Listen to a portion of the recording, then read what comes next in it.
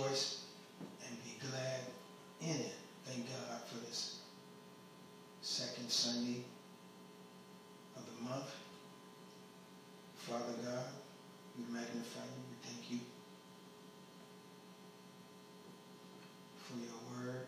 We thank you for everything that you have done for us and keeping us and protecting us through your word and through your spirit, God. We magnify you. We thank you.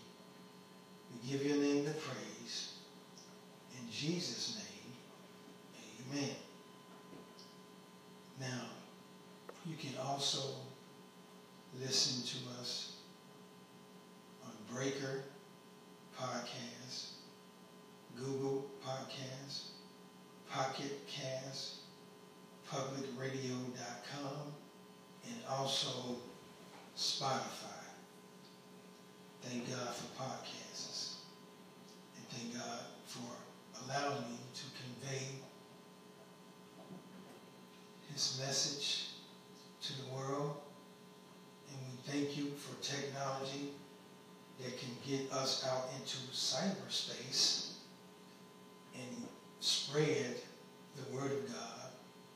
When some people can't make it out to a church, they can go on live streaming and still hear the word of God. Today's text is about anxiety and depression can erode your life. Anxiety and depression can erode your life. Anxiety is physically, anxiety tends to cause an activation of feelings and sensations, rapid heartbeat, sweating, the feeling of panic, and depression may cause an absence of feelings and sensations, loss of interest and pleasure, low self-worth, and low energy. Anxiety causes activations of feelings and sensation, and depression has the absence of feelings and sensation, loss of interest and pleasure, low self-esteem, low self-worth, or no energy at all. So anxiety and depression can erode your life. Anxiety starts off by tapping into your feelings, your emotions, and sensations, and they cause rapid heartbeat, sweating, the feeling of panic. You're always in panic mode, or paranoid about something, or worried, or you are in fear of something that you think is going to happen to you or about you. So anxiety taps into your emotions and it attacks the emotions. And then when you act on these emotions, then that's when anxiety takes control of your life.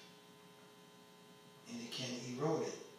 It can erode, in other words, it can decay your life, or it can alter your identity because of these feelings and sensations and the feel of panic. And depression is the opposite of that. Loss of interest. In other words, you don't have any emotions at all. Loss of interest and pleasure, low self-worth, and energy. So you don't have any feelings. You're just depressed, and you just gave up on life. And some people, I hate to say it, die of depression because they're so full of being depressed, it just takes them away from here.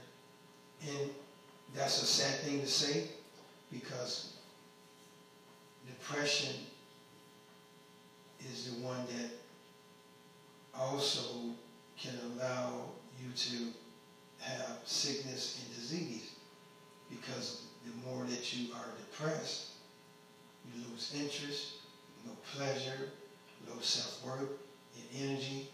You don't have, to you, according to depression, you don't have anything else to live for. So you fall deep into depression.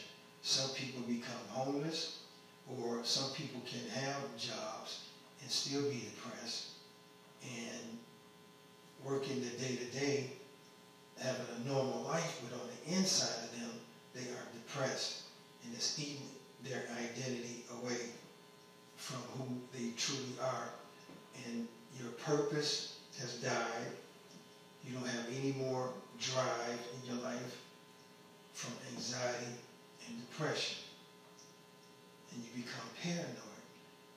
Anxiety is the distress or uneasiness of mind caused by fear of danger or misfortune, according to psychiatrists.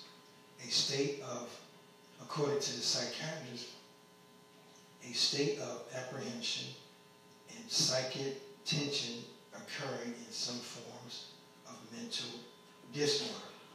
So anxiety and depression are diagnosed as having a mental disorder in the secular world.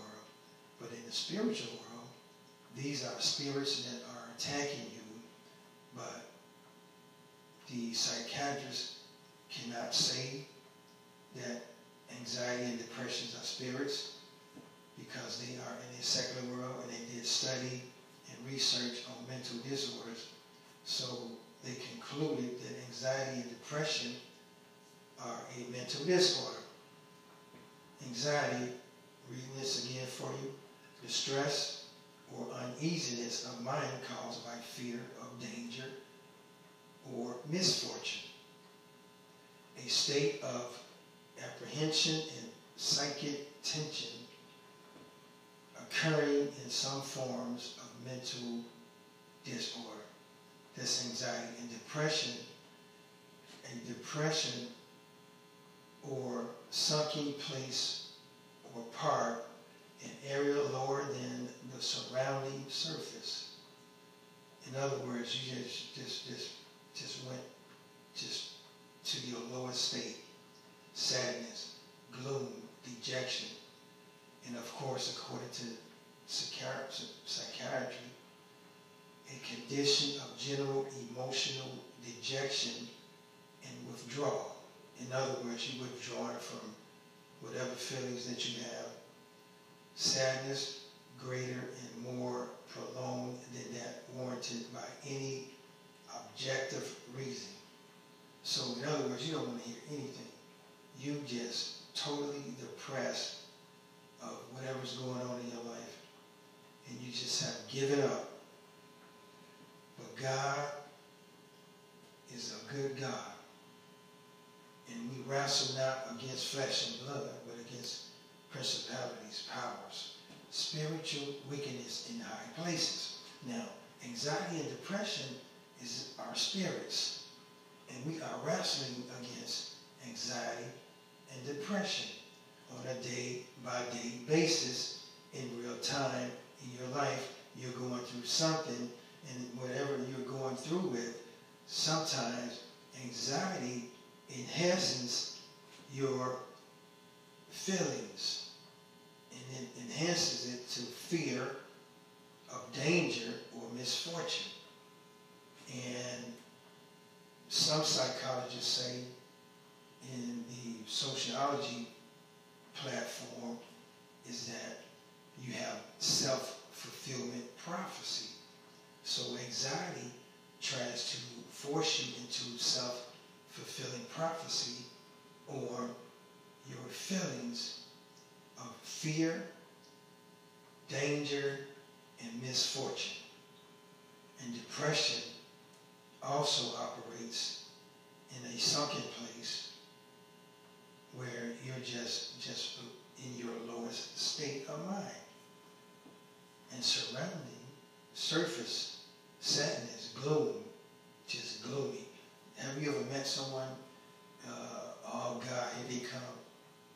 They're going to be talking about this, and they're going to be complaining about that, or they don't have any motivation, or trying to just come out of situations that the enemy have put you in, because you are in a battle. As long as you are on this earth, you are fighting against spirits that's trying to stop you from your purpose or your goals or things that you want to do for God. You have a desire to want to be someone in God, or just being a Christian all within itself. You are going through a battle because we are in a spiritual warfare. So we're dealing right now, I'm talking about the text on anxiety and depression. In Proverbs 12:25, in the King James Version, it reads, "Heaviness in the heart of man maketh it stoop." In other words, it makes you low. But a good word maketh it glad. Now, in the Amplified Bible, it reads in the 25th verse, "Anxiety, which is heaviness, anxiety in a man's heart weighs it down. But a good, encouraging word makes it glad." Now, my ministry is called Words of Deliverance. So I really focus on words, and when you hear God's word, you can get delivered. So I'm bringing to you words, and also words of deliverance. In Proverbs 12:25, heaviness, anxiety in the heart of man maketh stoop. But a good word maketh it glad. Anxiety in a man's heart weighs it down. You become heavy. But a good, encouraging word makes it glad. And then if you want to go on and read that 26th verse, it says, "The righteous is more excellent than his neighbor, but the way of the wicked seduceth them." So when you're going through anxieties, just remember that it weighs you down. And also remember that seek for encouragement.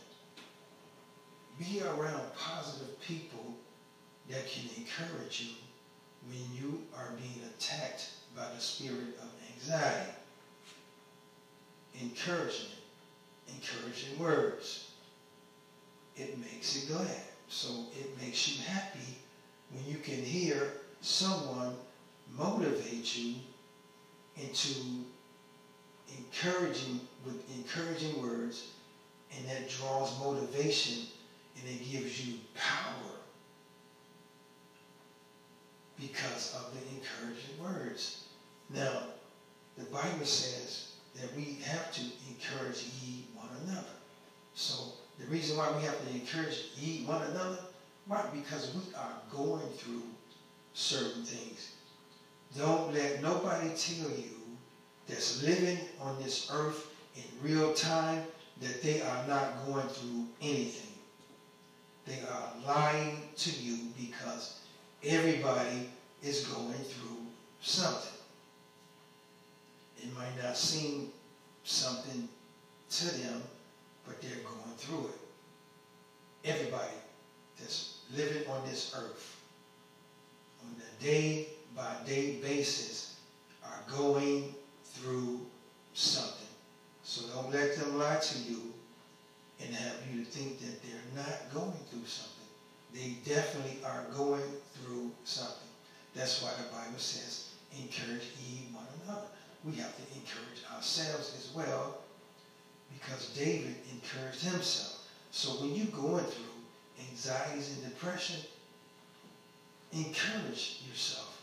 And not only encourage yourself, but hang around people that can also encourage you. And then you encourage them. If someone you see that's depressed or full of anxiety, encourage them.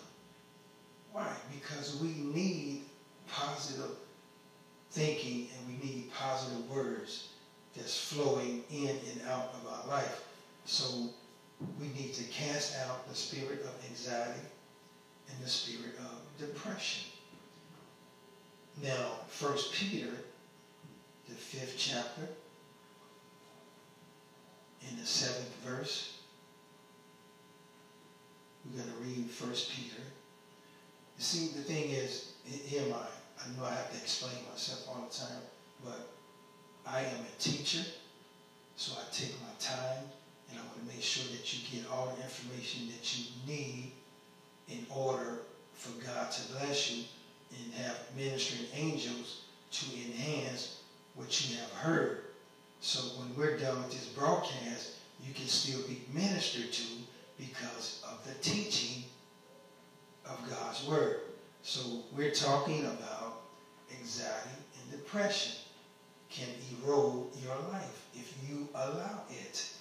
1 Peter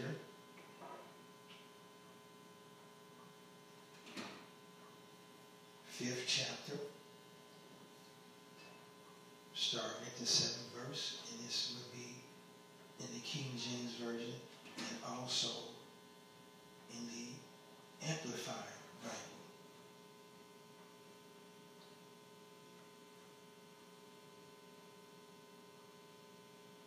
1 Peter 5 and 7. And it reads in the King James Version, casting all your care upon him, for he careth for you. And the 8th verse says, be sober, be vigilant, because your adversary, the devil, as a roaring lion, walketh about seeking whom he may devour. In the 9th verse, whom resist steadfast in the faith, knowing that the same affliction are accomplished in your brethren that are in the world.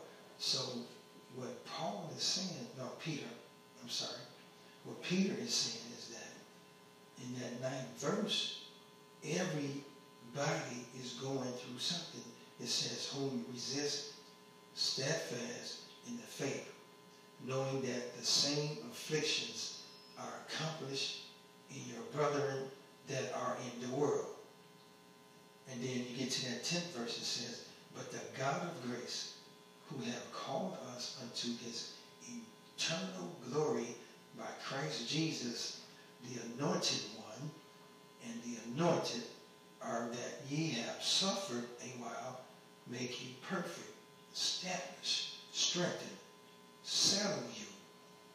So you can be settled or balanced in God's word. We all going through something according to 1 Peter, the 5th chapter. And I want to read this in the Amplified Bible. It says, casting all your cares, all your anxieties, all your worries, and all your concerns, once and for all, on him, for he cares about you with deepest affection and watches over you very carefully. He's watching every move or every situation that's trying to decay or erode your life. And the 8th verse says, be sober, well balanced, and self-disciplined. Be alert and cautious at all times. That enemy of yours. Now listen, see this, he put this in the personal level of your warfare. And it says that enemy of yours, the devil, prowls around like a roaring lion, fiercely hungry, salivating, if I can use that word, seeking someone to devour. Now, if you go back up to that 8th verse, it says, be sober, well-balanced, and self-disciplined. Be alert and cautious at all times. Now, when you see these feelings, or when you feel these negative feelings of fear, a negative feeling of danger, negative feelings of misfortune, make sure that you are alert when you see certain things that's trying to come into your life and decay it or erode it by way of anxiety and depression. It says, be alert and cautious at all times. That enemy of yours, the devil, prowls around like a roaring lion, fiercely hungry, seeking someone to devour. But you read that 9th verse, but resist him. Be firm in your faith. In other words, don't give up. Be firm in your faith. Be firm in your faith, although that an anxiety attack has attacked you and is bringing fear, danger, and misfortune. Be firm in your faith and acknowledge God in all your ways. Although you do feel that, you can deny those emotions, which is anxiety. Deny those anxiety emotions, but resist him. Be firm in your faith against his attack, rooted, established, unmovable, knowing that the same experience of suffering are being experienced by your brothers and sisters throughout the world. You do not suffer alone. Now, if someone, again, tells you that they're not going through anything, that 9th verse tells you that we all are going through something. You do not suffer alone. In other words, since you know that everybody is going through something, when you see them, you can encourage them. Even if you don't know they're going through whatever they're going through, even if you don't know their situation, you can just send out encouraging words to them. Just in the spur of the moment, just encourage them. After you have suffered a little while, the God of grace, who imparts his blessing and favor, who called you to his own eternal glory in Christ, the anointed one, and his anointing, will himself complete.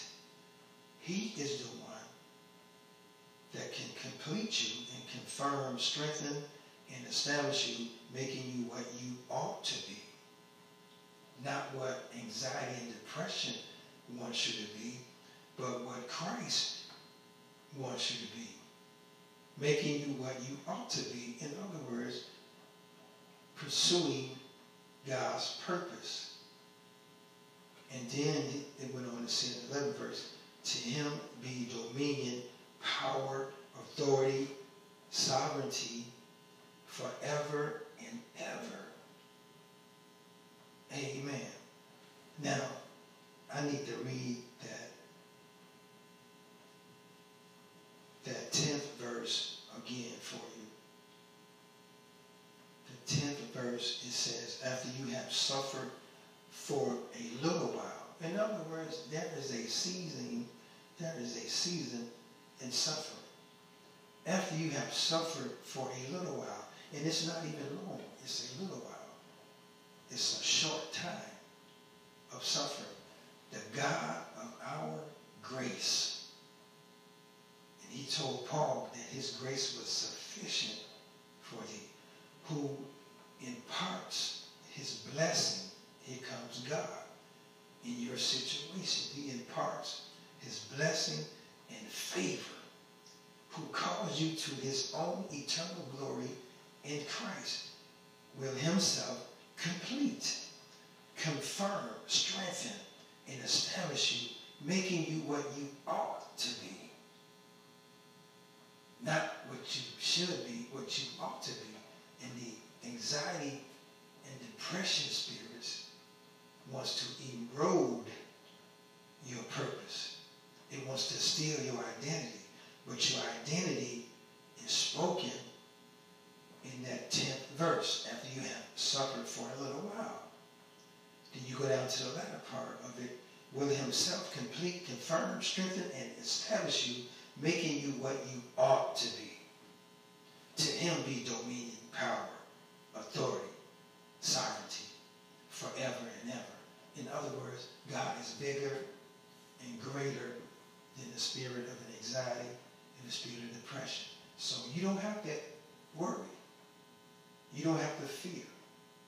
You even don't have to lose your identity because God is there. Now, the 11th verse, it says, to him be glory and dominion forever and ever. Amen. So, that's the 11th verse. I'm sorry.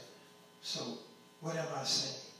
What I am saying is that we wrestle not against flesh and blood, but we wrestle against principalities, powers, spiritual wickedness in high places. Now, anxiety, worry, depression, I give up. No, you don't give up. You don't worry. Why should you worry when God is there? He's omnipresent. So the enemy attacks you, but that is always a counter attack. And that's in God's word. Philippians, the 4th chapter, 6 and the 7th verse. And we're going to read that, of course, in the King James Version and in the Amplified Version. Philippians, the 4th chapter.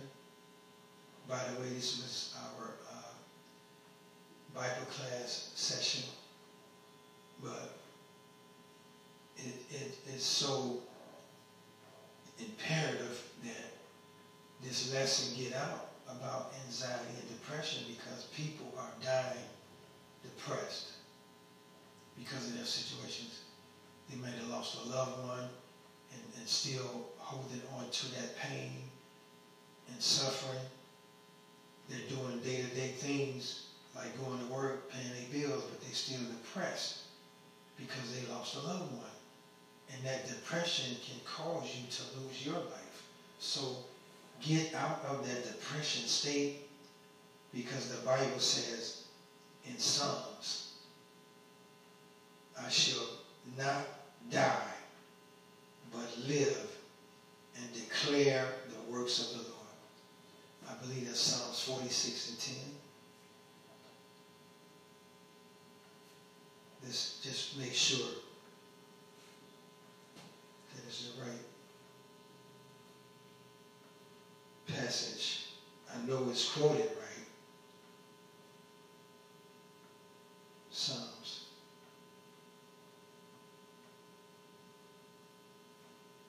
Maybe this was the one when it says, be still and know that I am God. Yes, be still and know that I am God. I will be exalted among the heathen. I will be exalted in the earth. Be still and know that I am God.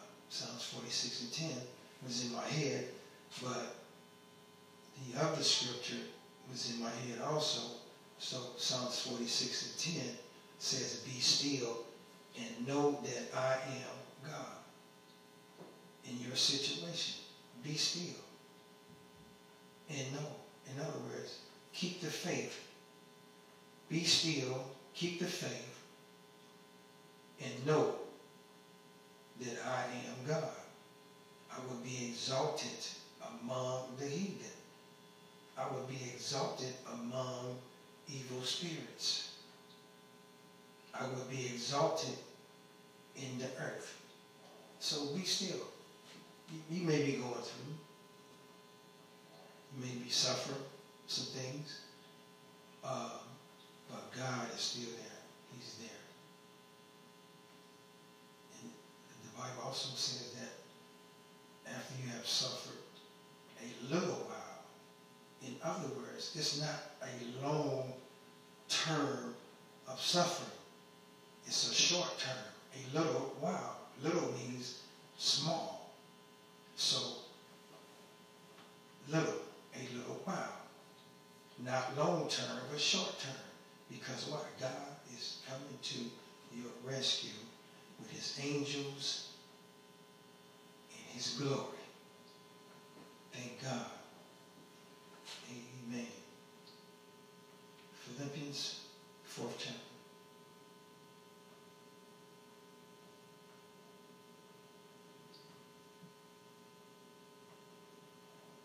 And 6 and 7.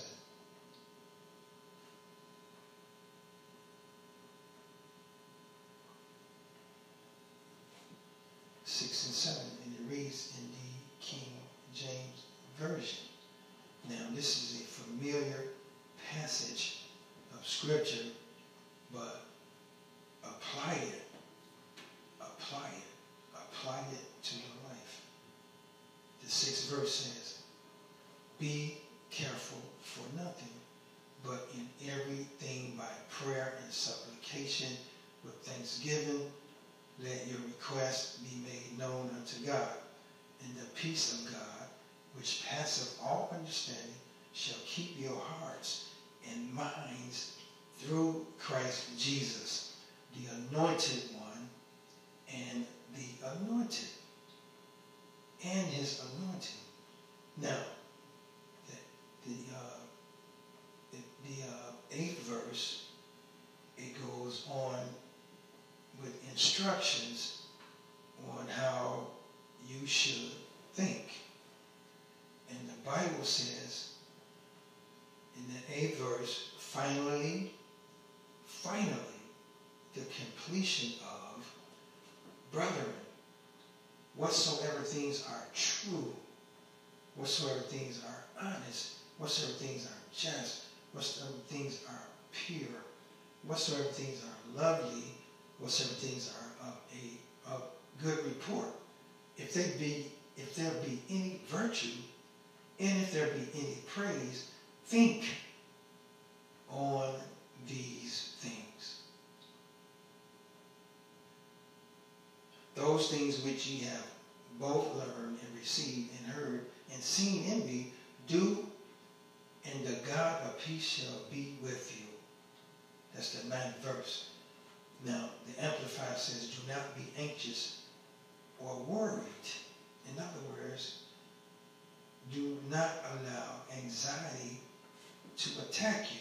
Do not be anxious or worried about anything, but in everything, every circumstance and situation. This is the Amplified, starting at the 6th verse. Do not be anxious or worried about anything, but in everything, every circumstance and situation, by prayer and petition with thanksgiving, continue to make your specific requests known to God.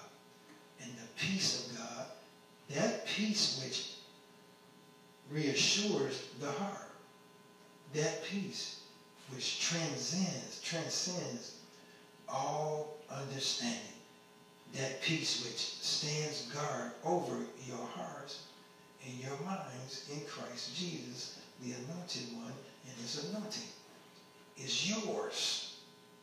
Finally, completion. Believers, listen. Whatever is true, whatever is honorable and worthy of respect, whatever is right and confirmed by God's word. Read that again, prophet. Whatever is right and confirmed by God's word. Whatever is pure and wholesome. Whatever is lovely and brings peace. Whatever is admirable and of good repute. If there is any excellences, if there is anything worthy of praise, think continually on an ongoing basis on these things. Center your mind on them and implant them in your heart. The 9th verse, the things which you have learned and received and heard and seen in me, practice these things in daily life. And the God who is the source of peace and well-being will be with you. Practice. When you go on a basketball court and you playing in the game, but before you play in that game, what do? You practice. And the more you practice, the better you become, because you have become repetitious in your practice. And that's what the Bible is saying. Continually. Be repetitious in these things. Whatsoever thing is pure. Practice it. And not only that, when you practice it, it says God who is the source of our peace and well-being will be with you. So God will be with you. In other words, don't fret.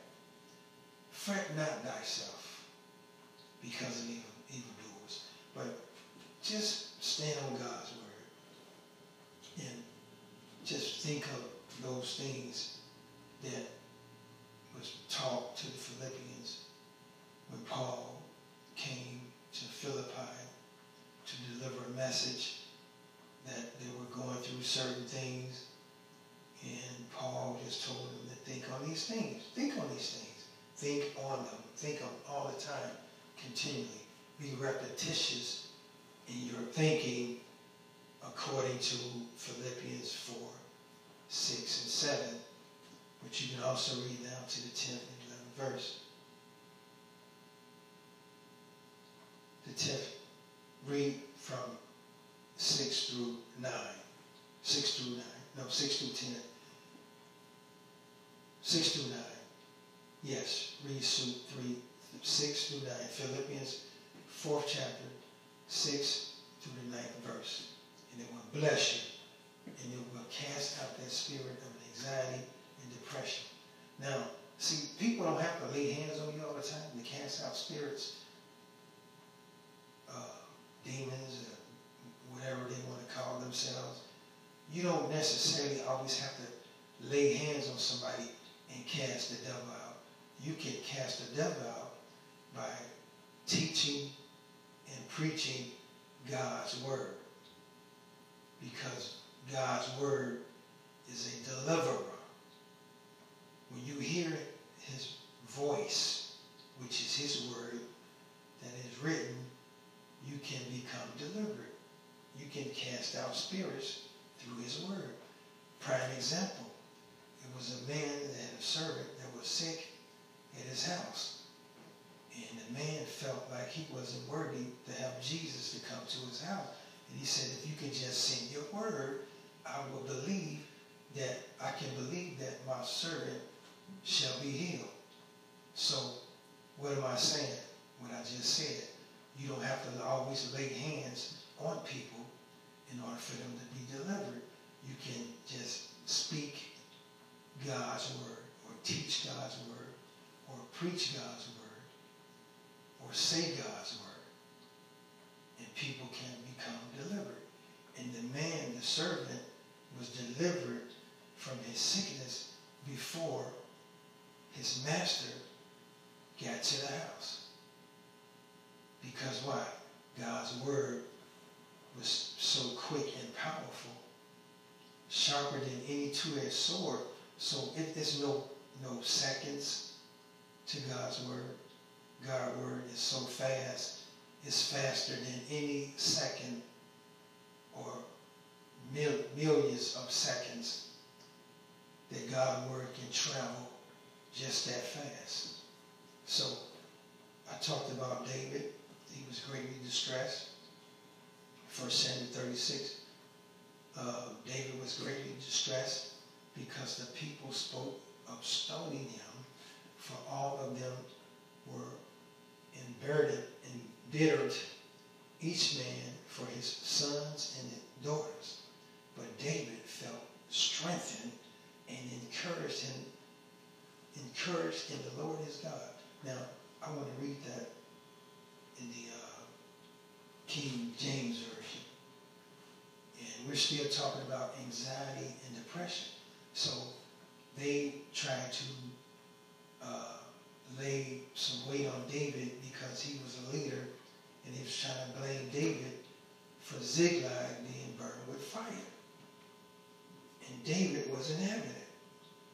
But he felt bad for the people because they lost their sons and their daughters. So he had to encourage himself in the Lord his God. Now, people can say things and they can make you feel bad, make you just feel bad. You just feel bad. And they don't care how you feel because they're going to keep saying it until something happens. But sometimes that is not good because that can cause anxiety and depression. And in the King James Version, it reads, "And David was greatly distressed, for the people spake of stoning him, because of the soul of all the people was grieved, every man for his sons and for his daughters. But David encouraged himself in the Lord his God." And David said to Abiathar, the priest, Amalek's sons, "I pray thee, bring me hither the ephod." In other words, bring me hither the 12 tribes of Israel's representations to me. Bring me hither the ephod, the 12 tribes of Israel. The ephod is a vest, and it has the 12 tribes of Israel on it. And David and Abiathar brought thither the ephod to David. And David inquired at the Lord, saying, "Shall I pursue after this troop? Shall I overtake them?" And he answered him, "Pursue, for thou shalt surely overtake them, and without fail recover all." Now, you can say to yourself, I am taking back what the enemy has taken from me. And not only that I'm taking it back, what the enemy has taken from me, I am taking back more than I had the first time from the enemy. 9th verse says, "So David went, and he and the 600 men that were with him, and came to the brook Bazar, where those that were left behind stayed. But David pursued, he and 400 men, for 200 abode behind, which were so faint that they could not go over the brook Bazar. And they found an Egyptian in the field, and brought him to David, and gave him bread. And he did eat, and they made him drink water. And they gave him a piece of cake of figs, like fig Newtons, that we eat now, fig Newtons, and 2 clusters of raisins. And when he had eaten, his spirit came again to him. In other words, he was being strengthened because he was weak for not eating. For he had eaten no bread nor drunk any water 3 days. So he was on a 3-day situation and 3 nights. And David said unto him, "To whom belongest thou? And whence art thou?" And he said, "I am a young man of Egypt, servant to a Amalekite. And And my master left me because 3 days ago I fell sick. So he was useless to his master. We made an invasion upon the south of the Canaanites and upon the coast which belonged to Judah and upon the south of Caleb. And we burned Ziklag with fire. And David said to him, canst thou bring me down to this company? And he said, swear unto me by God that thou wilt neither kill me nor deliver me into the hands of my master, and I will bring thee down to this company. So the Egyptian brought him down, and David recovered all. And not only did he recover all, he got more than the enemy had took from them. So David and his people were more well off than the beginning of the things that was taken from them. So what am I saying is, okay, we're worried about things. Don't worry. Yeah, your car broke down, but you can recover that. You lost your job. Get a better paying job. You don't have to worry, because in other words, God has your back. And keep your character. Keep your identity, and don't allow anxiety and depression to take over your life. We got Psalms, Proverbs 13 and 12. And it reads, hope deferred makes the heart sick, but when desire is fulfilled, it is a tree of life. Hope deferred. Your hope has been deferred, makes the heart sick. But when desire is fulfilled, it is a tree of life. In other words, when God blesses you, as I forestated, when he bless you and finds favor in you, which is the desire, is fulfilled. In other words, the blessing and the favor. It is a tree of life. Psalms 42:11. Why are you in despair, O my soul? Why have you become restless and disquieted within me? Hope in God and wait expectantly for him, for I shall yet praise him, the help of my countenance and my God. Whatever you're facing, God is there to help you. Why have you become restless and disquieted within me? Restless, rapidly heartbeat, fast heartbeat, anxiety has kicked in. And it's trying to offset the hope that you have in God.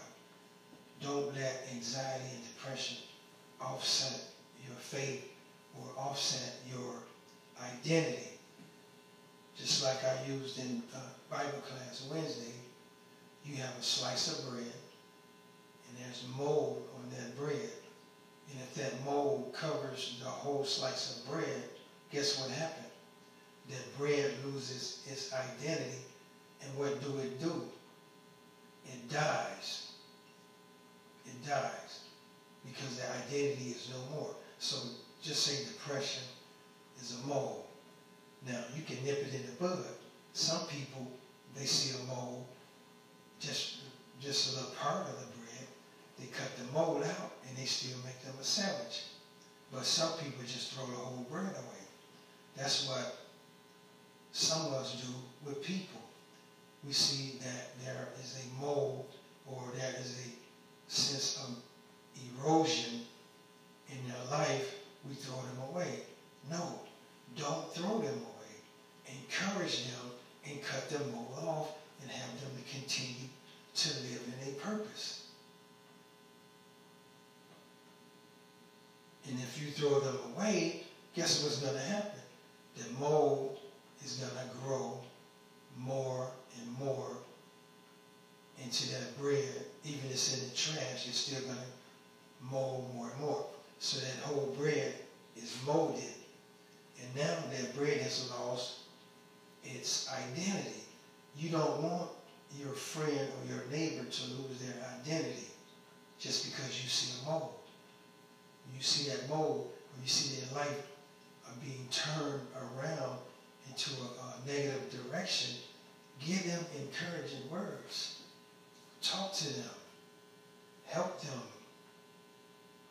Because what? We are one to another, to everyone. If you can get one person out of the ditch, that one person will be more grateful than 100,000 persons that was in the ditch, because that person was alone. You got 1,000 in the ditch.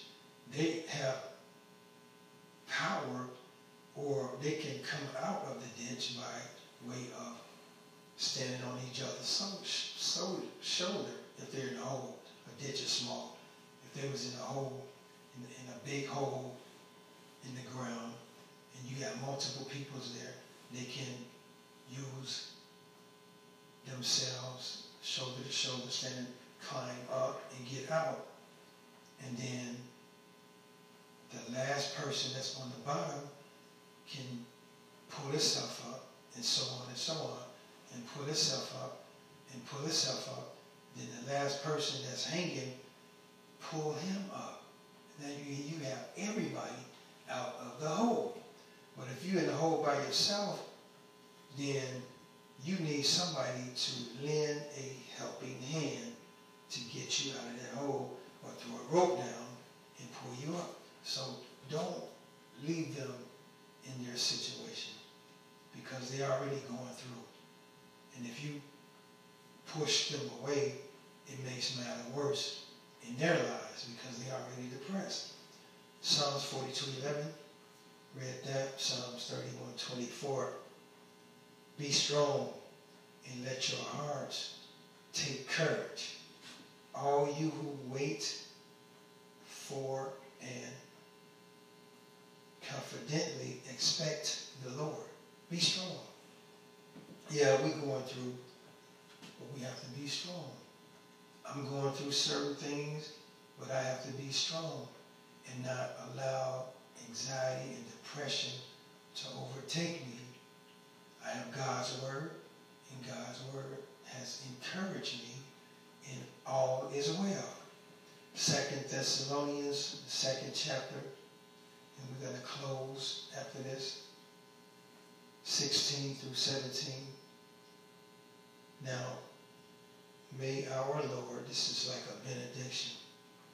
Now, may our Lord, Jesus Christ, the anointed one, and his anointing himself, and God our Father, who has loved us and given us everlasting comfort and encouragement and the good, well-founded hope of salvation by his grace, comfort and encourage and strengthens your hearts, keeping them steadfast and on course in every good work and word. So, 2 Thessalonians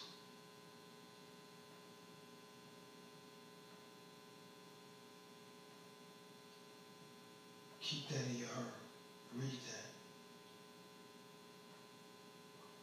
2 Thessalonians, 2nd chapter, 16, 17. Just the last two verses in that chapter.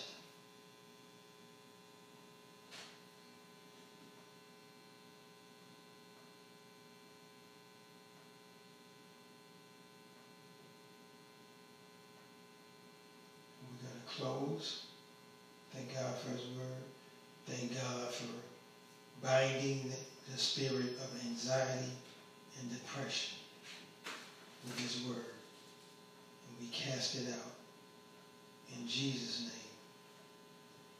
name. Now may our Lord Jesus Christ himself and God our Father, who has loved us and given us everlasting comfort and encouragement in the good, well-founded hope of salvation by his grace. Comfort and encourage and strengthen your hearts, keeping them steadfast and on course. Somebody say within yourself, in your heart, that I am on course with God in every good work and word. Every good work and word. Comfort and encourage and strengthen your hearts. 17th verse. And that's in the Amplified. So I want to read that in the King James Version.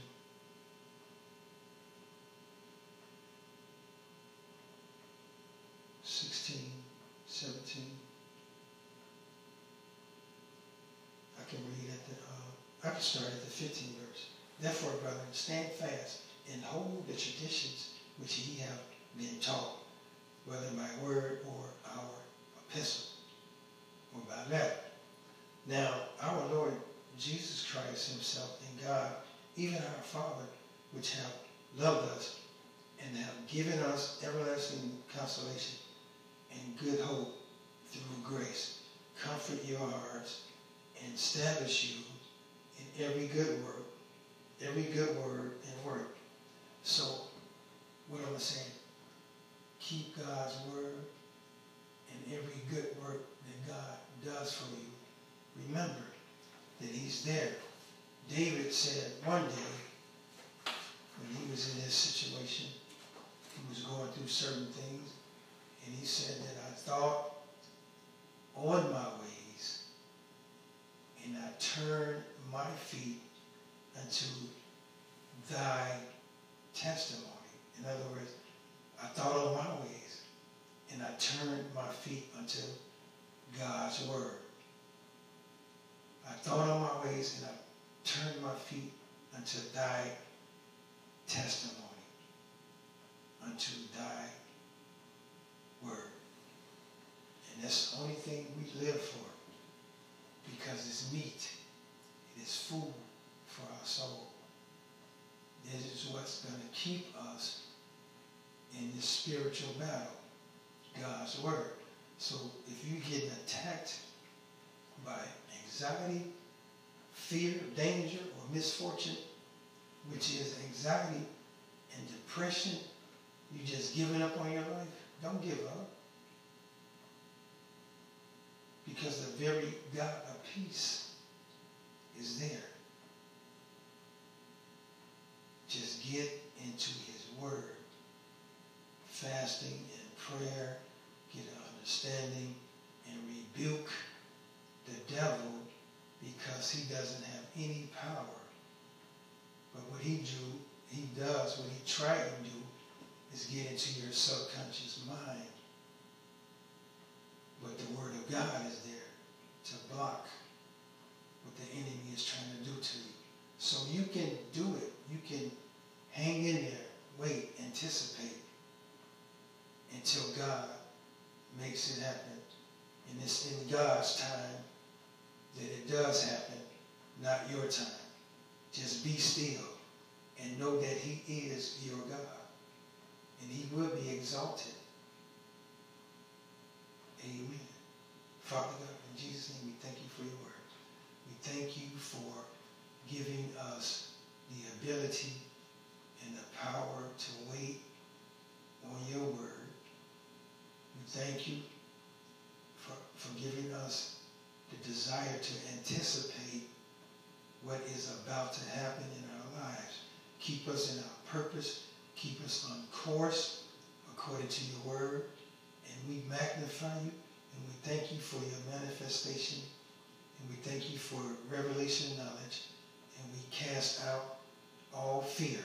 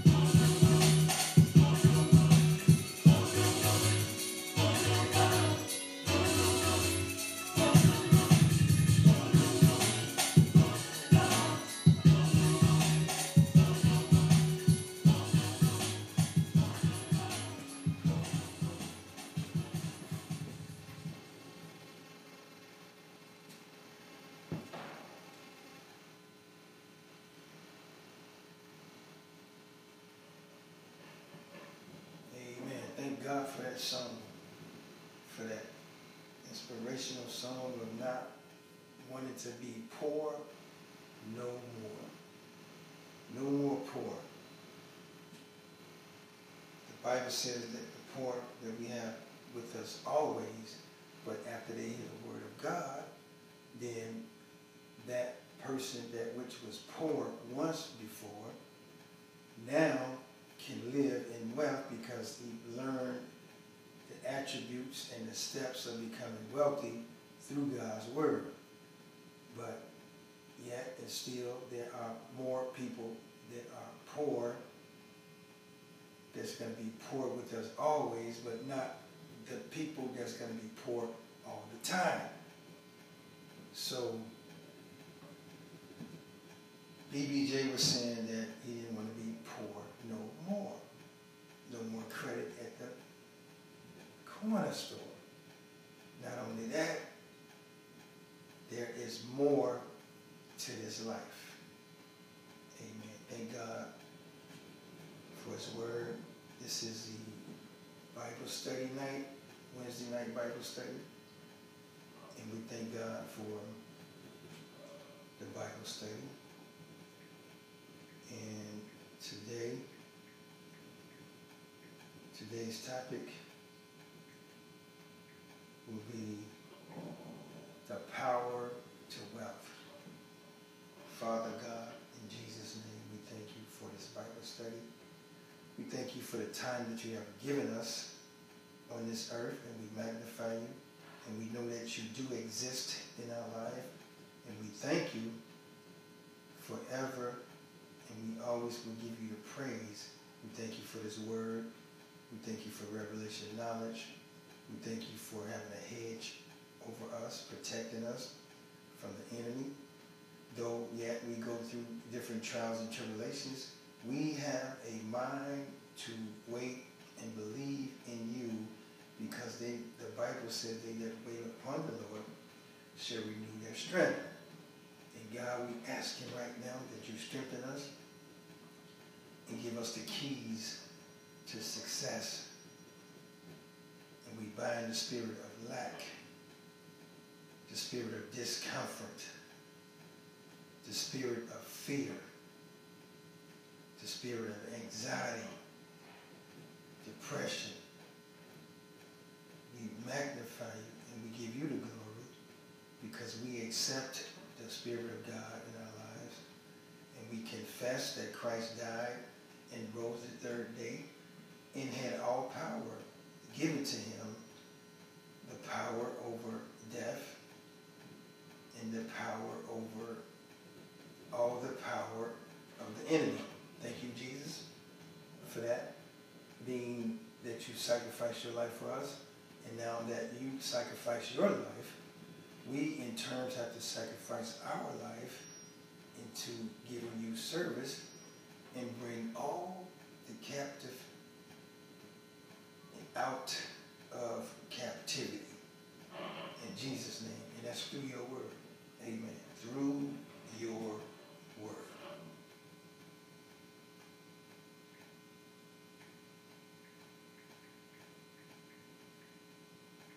And we thank you. And today's text is Deuteronomy, the 8th chapter, starting at the 18th verse.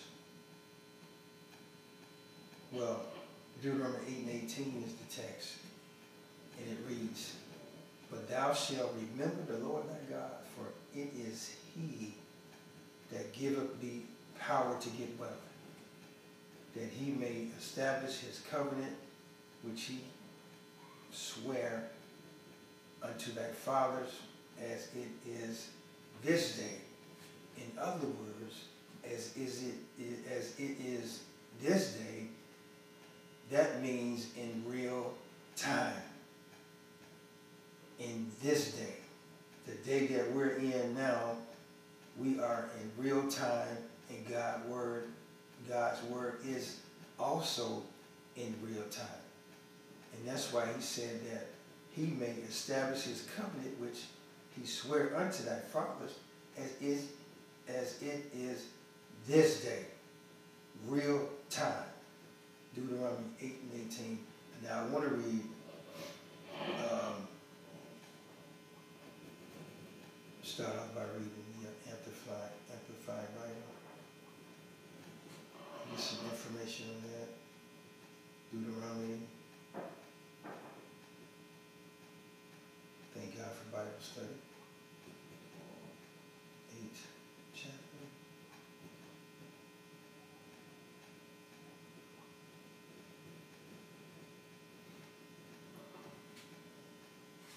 In the 18th verse, and it reads in the Amplified, but you shall remember with profound respect the Lord your God, for it is he who is giving you power to make wealth, that he may confirm his covenant, which he swore, solemnly promised to your fathers as it is this day. He made that promise to Abraham. And he promised that he was going to bless his seed. And we are a part of his seed. So we don't have to be poor anymore. We don't need any more credit at the corner store, because why? God has given us power to get wealth. Now, in order for us to get that power, we need to follow instructions on how to get the power. And once we get the power, then we get the wealth. It's a step-by-step basis. It's just like going to school for a trade, or going to school to become a doctor or a lawyer. There are steps and there are studies.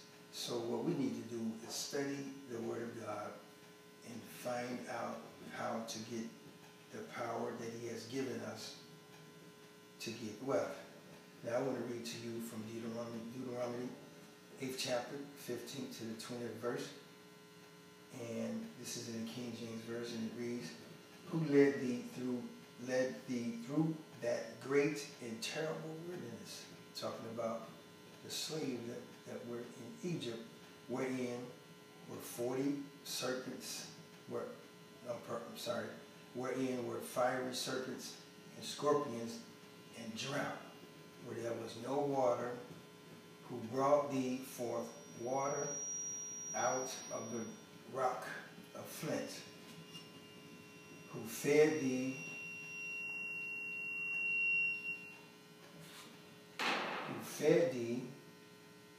in the wilderness with manna, which thy fathers knew not, that he might humble thee, and that he might prove thee to do thee good at thy latter end. And thou say in thine heart, my power and the might of my hand have gotten me this wealth.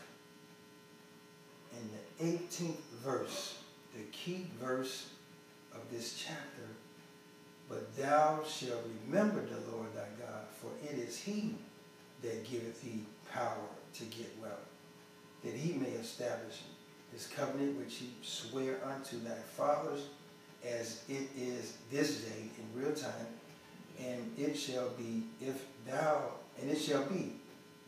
In other words, he's saying in real time, and it shall be.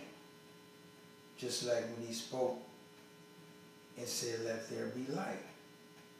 And he saw that it was light and it was good. So what God is saying right now is that, and it shall be. Just like the light. When he said, let it be light, it shall be. If thou do at all forget the Lord thy God, and walk after other gods, and serve them, and worship them, I testify against you this day that ye shall surely perish. As the nations which the Lord destroyed before you, before your face, so shall ye perish, because ye will not be obedient unto the voice of the Lord your God. All God wants you to do is to be obedient. In other words, when he make a covenant with you, abide within that covenant, be obedient.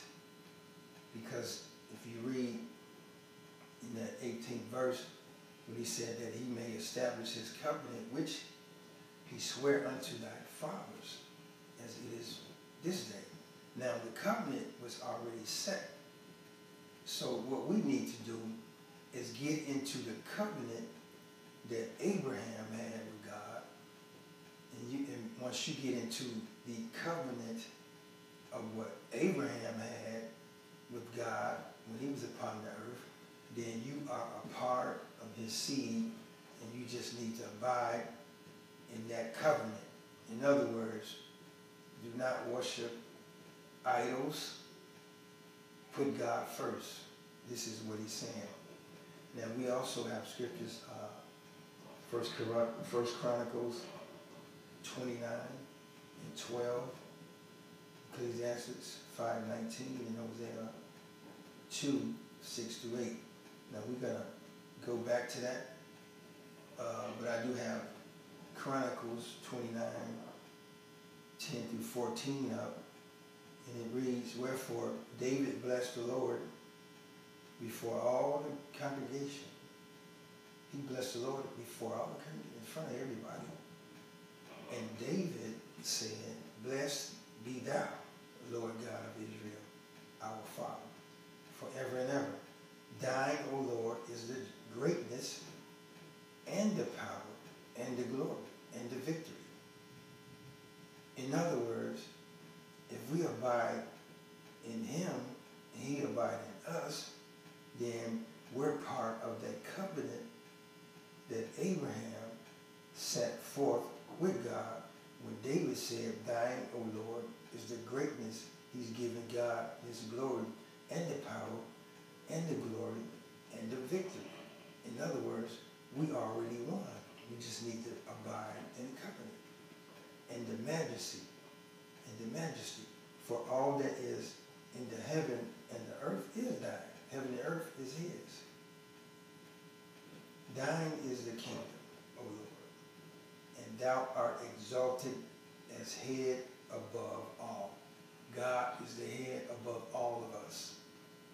And that's why we need to understand certain things about getting wealth, aside from worshiping idols, to get wealth, or have some kind of thing that's going on in order for you to get wealth. But you don't need those things. All you need is God to give you power to get wealth. You don't have to worship other gods to get wealth. You don't have to have idols. You don't have to bow yourself to Baal. But just recognize who God is and ask God to help you to get the wealth that you're supposed to have.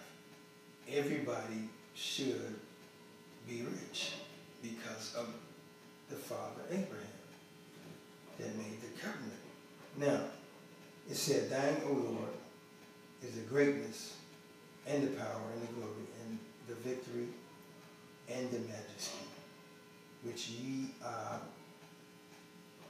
the Messiah, the anointed one, and the anointed, which is Jesus Christ. For all that is in the heaven and earth is thine. Thine is the kingdom, O Lord. And thou art exalted as head above all. Both riches, talking about wealth, both riches and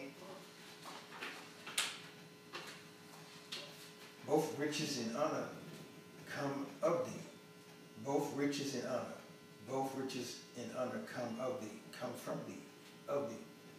And thou reignest over all. And in thine hand is power and might. And in thy hand it is to make great. God can make us great. And to give strength unto all. God can give us strength. Although we're going through certain things, we still can receive strength. We can still walk with our head up, though we are going through trials and tribulations. And the 13th verse says, now therefore, our God, we thank thee and praise thy glorious name. But who am I, and what is my people, that we should be able to offer so willingly after this sort? For all things come of thee, and of thine own have we given thee. In other words, what God has given us, we're turning it back and around and giving it back to God. This is what David is saying, for all things come of thee. It came from you. The wealth came from you. The riches came from you. The honor, favor came from you. And of thine own have we given thee. In other words, we give him back. And that's when in Malachi, when it says, bring ye all the tithes into the storehouse, that there be meat in my house. Prove me now therewith, that I would not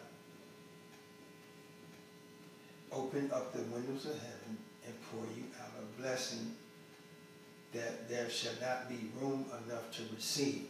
So, from all things come of thee. All the blessings and honor come from you already. And of thine own have, and of thine own have we given thee. So we can give back, we can help one another, we can help people that's in need, that's giving back, that's showing God that we can be part of his Godhead. By him giving to us, we can give to others. And not only give to others, but when we give to others, we actually are giving back to God, because we are doing the things that God would do for them through us. So it works in that circle.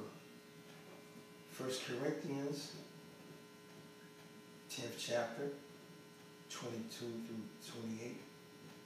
Do we provoke the Lord to jealousy? Are we stronger than he? All things are lawful for me, but all things are not expedient. In other words, conducive to advantage or interest as opposed to right. All things are lawful for me, but all things edify. But all things edify not. Let no man seek his own, but every man another's wealth. Whatsoever is sold in the shambles that eat, and asking no questions for conscience sake. For the earth is the Lord, and the fullness thereof. If any of them that believe not bid you to be a feast, and ye be disposed to go. Whatsoever is set before you, eat, asking no questions for conscience sake. But if any man say unto you, this is offered in sacrifice unto idols, eat not for his sake that showed it, and for conscience sake, for the earth is the Lord's, and the fullness thereof. Now we're going back to what David was saying. When David spoke in the book of Chronicles, when he said that unto all, God is the one. He's for all things come of thee. So right here, in these things, giving charge that they may be blameless. But if any provide not for his own, I'm reading Timothy, sorry, that's 1 Timothy 5:4, we'll get to that. Here is when Paul was talking about it's okay to eat certain things for conscience sake, but if they tell you that this is for the sacrifice unto idols, then eat not for his sake that showed it, and for conscience sake For the earth is the Lord's, and the fullness thereof. Now David said the same thing. The earth is the Lord's. All is thine. Now, we need to be good stewards. When we do become wealthy, we need to be good stewards. We need to give back. We need to also recognize certain things that come your way. When you have money, there's a lot of temptations, and you have access to a lot of things because you have what? Wealth. You're wealthy. So you're going to be tempted into different avenues to distract you from who is the one that had the power to give you wealth. So be careful when you become wealthy. Just make sure you stay focused, be alert at all times, continue in prayer, because money doesn't change you, but you change money.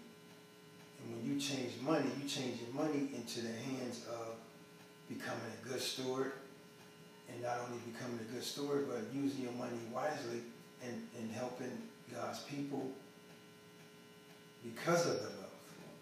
And good stewards. We have to be good stewards. In 1 Timothy 5:4-8 talks about the good stewardship. It talks about stewardship.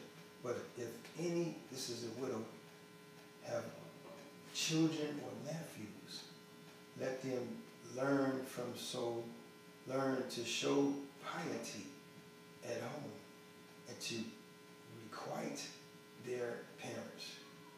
In other words, respect their parents, for that is good and acceptable before God.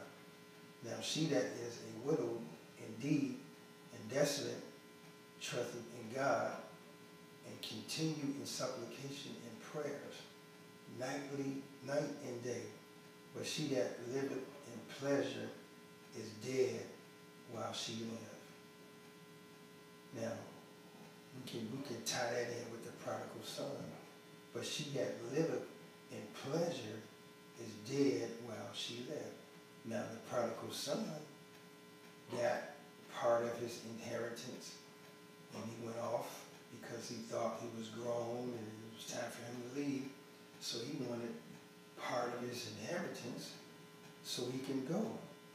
And his father gave him part of his inheritance, and he began to live a pleasured life. In other words, life without boundaries, partying, going to clubs, just having a good time.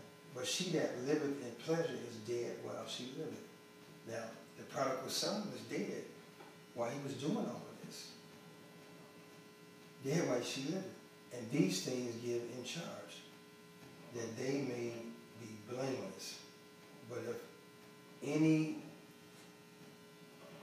provide not for his own, and especially for those of his own house, he had denied the faith and is worse than an infidel. In other words, you worse than a Gentile or a rank sinner. Infidel means unbeliever. So you're worse than an unbeliever.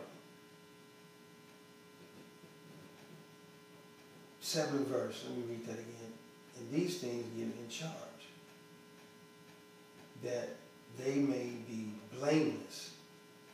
8th verse, but if any provide not for his own, and especially for those of his own household, which is his children, wife and children, he'd have denied the faith and is worse than an unbeliever. So you're worse than an unbeliever. In other words, you don't have any faith, you don't have any God in your life, and you're not providing for your household. Now you have some men that when they have children, they begin to have anxieties. And some men leave their wife and their children. They abandon them as small children. And they don't see their dad until they're older. And then when that child is older, guess what? That child has a grudge against that died because he was an infidel. He didn't have faith in God, and he didn't believe that God can help him provide for his family. So he was worse than an unbeliever. He had denied the faith. He knew the faith, but he denied it. You know God, but you're not acting upon believing in God. You know of God. A lot of people know of God, but they don't have the faith in God. But they know of God. And some people talks about God, but yet they're operating in their own ways of doing things to try to accomplish things themselves, but it's not you that's going to be accomplishing things. It's God that's giving you power to get wealth. So if you become a lawyer, God gave you power to study to become a lawyer. And then lawyers, well, they're not wealthy like most people, but they have a sufficient income that comes in mightily. Now, also there are investments that you can make. If you scroll over to Matthew the 25th chapter, 20th through the 21st verse, and actually it's talking about the 10 talents, and it was the one that had the 5 talents made an investment. And it reads in the 20th verse, and so he that had received 5 talents came and brought other 5 talents, saying, Lord, thou deliverest unto me 5 talents. Behold, look, I have gained besides them 5 talents more. His Lord said unto him, well done, thou good and faithful servant. Thou hast been faithful over a few things. I will make thee ruler over many things. Enter thou into the joy of the Lord. Now, when God gives us wealth, we need to make investments. We don't have to bury our talent. One guy buried his talent, and when his Lord came back and he saw that he buried his talent, guess what he did? He took that talent and gave it to the man that had invested the 5 talents and got 5 more talents. In other words, he got 100% profit in the talent that was buried from the man that didn't make any investments. In other words, you have money in the bank. You can't allow that money to be lazy money. You have to have that money to make more money. In other words, make investments. Invest in real estate. Invest in stocks, bonds. Invest in a business. You want to take that money and use it. Give it legs. Send that money out to bring more money in. In other words, you send the money out to bring in more friends, which is money, more money. So that's what you need to do. There are a lot of ways to invest, a lot of ways you can invest your time in study, or if you want to learn something, like public relations, if you want to be a public relator, or a speaker, or someone that wants that sets up events, they have studies for that. In other words, what am I saying is that you can go to school and learn a trade, or learn a career, or get into something that you like doing. Just learn about it. If you want to own a limo service, learn how to become a limousine owner, because there are certain things that you have to do. When you have a limousine service, you have to cater to the public. So that's part of public relations also. So what am I saying? What am I saying is that God gives us power to get wealth. Now, you can sit at the table, write out things that you want to be done, make it plain to yourself and to your spouse, if you're married, and to your children. What are you trying to do? You're making it plain where the whole household can understand what you're trying to do. You have the plan, and you mapped out the plan, and you have a supporting cast. So that supporting cast, the wife or the husband and the children, can support you into becoming, to pull in the goal that you set out when you made it plain on the table. So make it plain. And remember, always remember in the back of your mind, in your subconscious mind, that God is the one that's giving you that power to get wealth. And then not only that, there's an everlasting covenant. 1 Chronicles 16, 15, and 17. Be ye mindful always of his covenant, the word which he commanded to 1,000 generations, even of the covenant which he made with Abraham, and of his oath unto Isaac, and have confirmed the same to Jacob for a law, and to Israel for an everlasting covenant. In other words, we are a part of this covenant, but we have to recognize that. And not only that, we have to recognize it, we have to believe that. Now, when trials come, it comes to distract you from becoming who you are, or becoming who God has a purpose for you in this life. And it's going to take wealth to carry out some of these assignments. It's going to take money to carry out assignments that God has given you. Now, if God has given you an assignment, guess what? God has to give you the power to get wealth to get that assignment going. You can't do anything without money. Solomon says, money answers all things. So if you have money, then you have the answer in the business and in this situation. But of course, God is above all and all. But money answers all things while we're on this earth. And that's why, if you look at the world as a whole, it's all about money.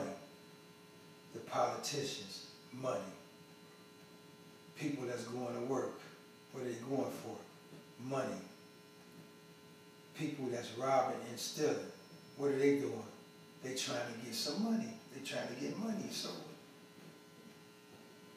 just make sure you're in the covenant, the everlasting covenant of God that he has given Abraham, Isaac, and Jacob.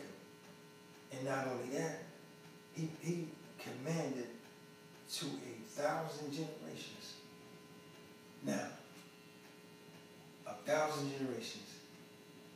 You have in your family your husband, your wife, as an intermediate family.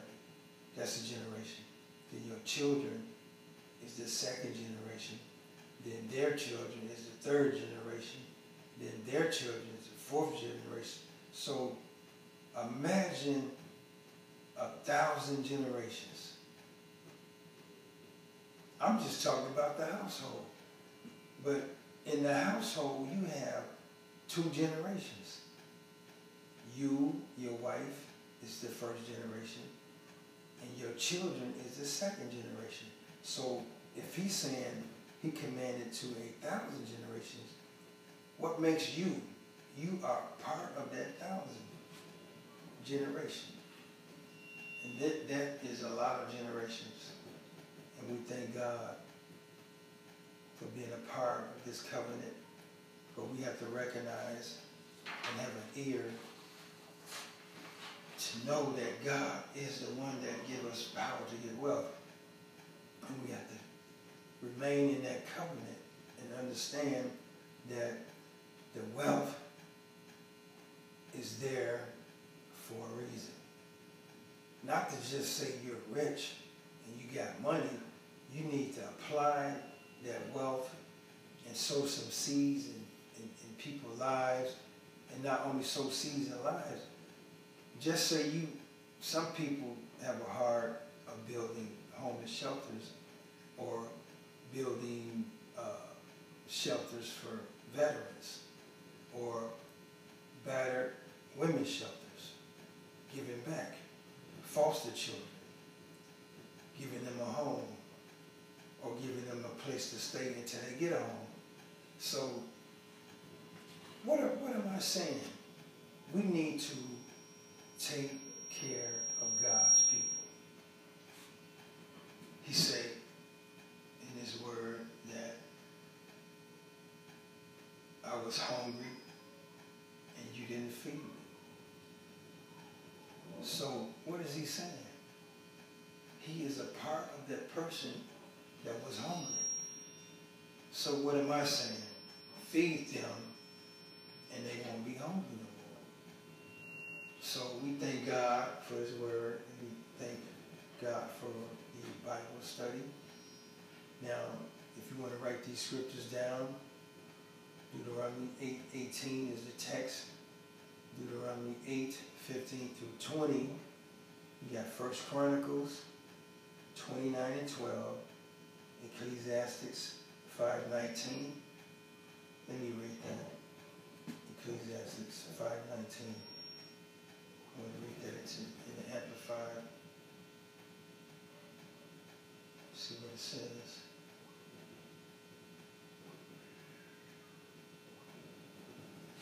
Ecclesiastes 5:19.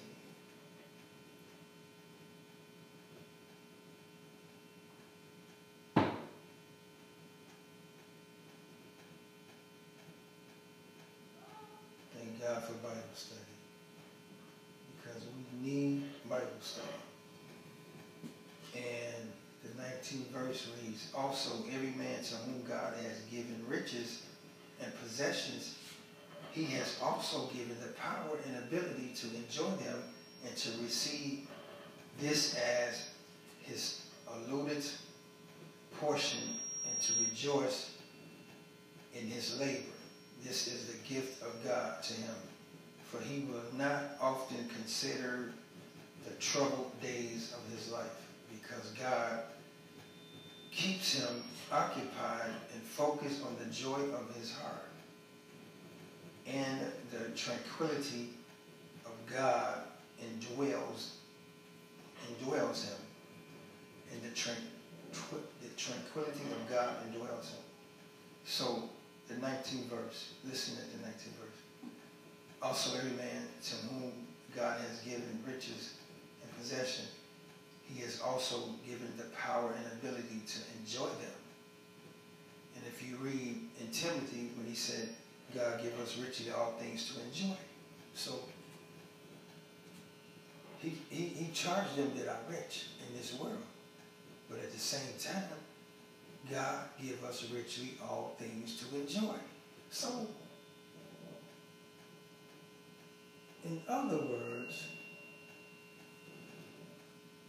there is power to wealth. And God has given us that power to get wealth. And in whatever that you have now, and you got it legally, then God has given you that power to get wealth, or giving you power to sustain yourself. Not everybody is wealthy, but God still supplied all of our needs according to his riches and glory by Christ Jesus. Father, in Jesus' name, we thank you for this Bible study. We thank you for just being who you are. And thank you for supplying our needs, because without you, there's nothing. And we believe that you are the author and the finisher of our faith.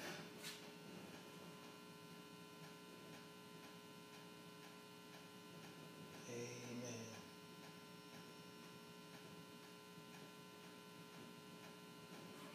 close out with this one song. Thank God.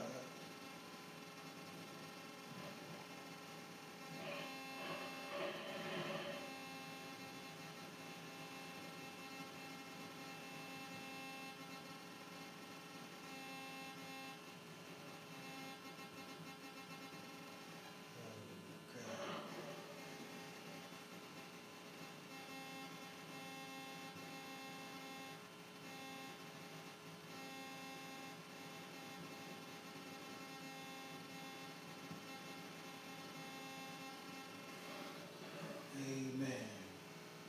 Now, there's nothing wrong with gospel rap if they're lifting up Jesus. So here's a song that is an excellent song. Thank God for this, and we're going to close out. And we're going to continue to magnify God.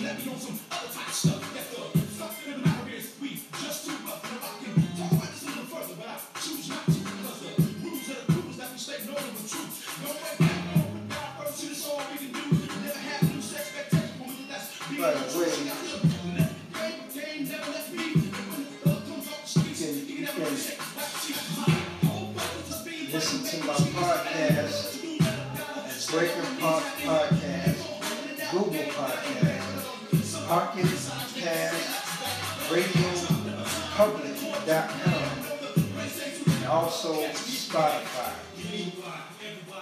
So that's 1, 2, 3, 4, 5 different podcasts that you can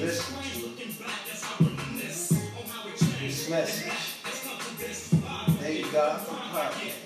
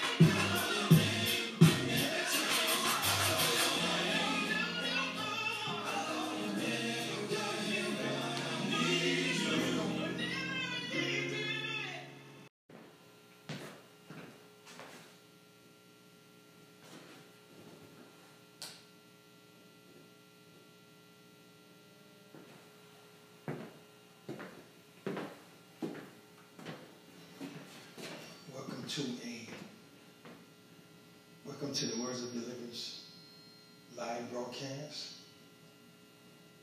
Amen. Thank God for that. I am Pastor Anthony. You can inbox me. And also, we're on podcast.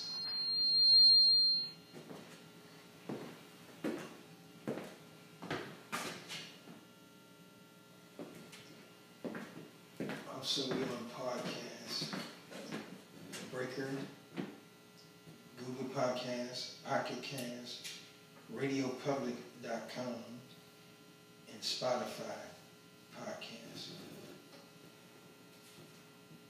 And the podcast is under A.D. Jackson for your search.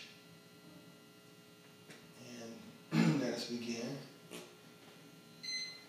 Father God, in Jesus' name, we thank you for this service. Thank you for the opportunity to convey your message with revelation knowledge, and that every soul that is under the sound of our voice will hear and understand what the Spirit is saying to the church. We thank you for just being who you are, and we thank you for knowing, giving us an eye to see, an ear to hear, and a mouth to speak those things that be not as though they were. We thank you, God, because we know that you do exist in our lives, and we know that you are the author and the finisher of our faith. You are the chief cornerstone. You are the one that has the last say. Solomon once said that they cast lots upon the lot, but the disposing thereof is of the Lord. In other words, you have the last say. And we thank you for having that last say, because the judge can say no, but you can convince or send a thought to the judge to change his decision. So we thank you. We magnify you in Jesus' name. Our text and message for today is the power to get wealth. And there is power to get wealth. Who power can you have to get wealth? God said in Deuteronomy 8:18 speaks about the power to get wealth. And we thank you, God, for this message. And we're going to get into it.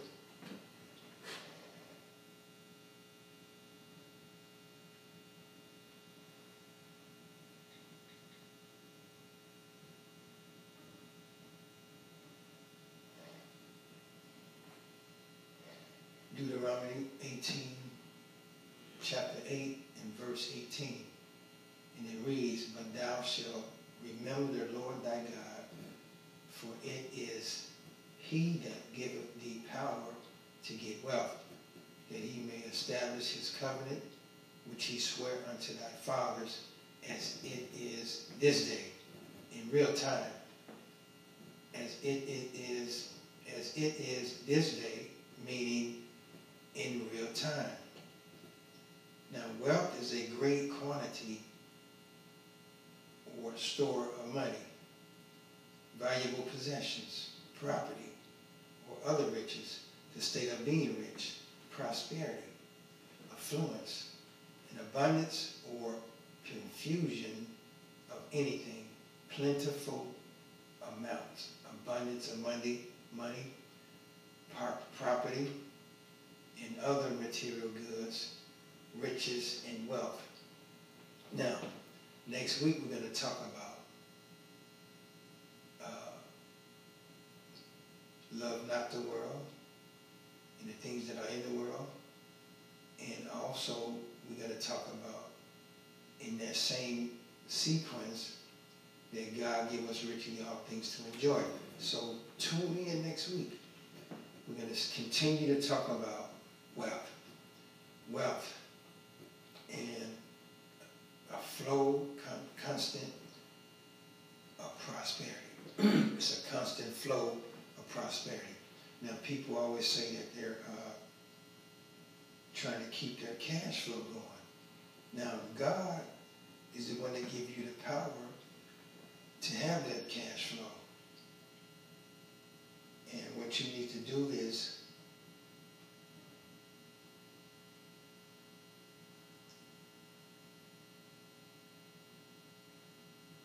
consider God that he gave you the power to get wealth. And we know that he gave us the power to get wealth. What I'm going to do is read Deuteronomy 8, starting at the 15th verse through 20. And it was about the slaves that was freed from Egypt. And they began to think that they had received their own powers to get wealth.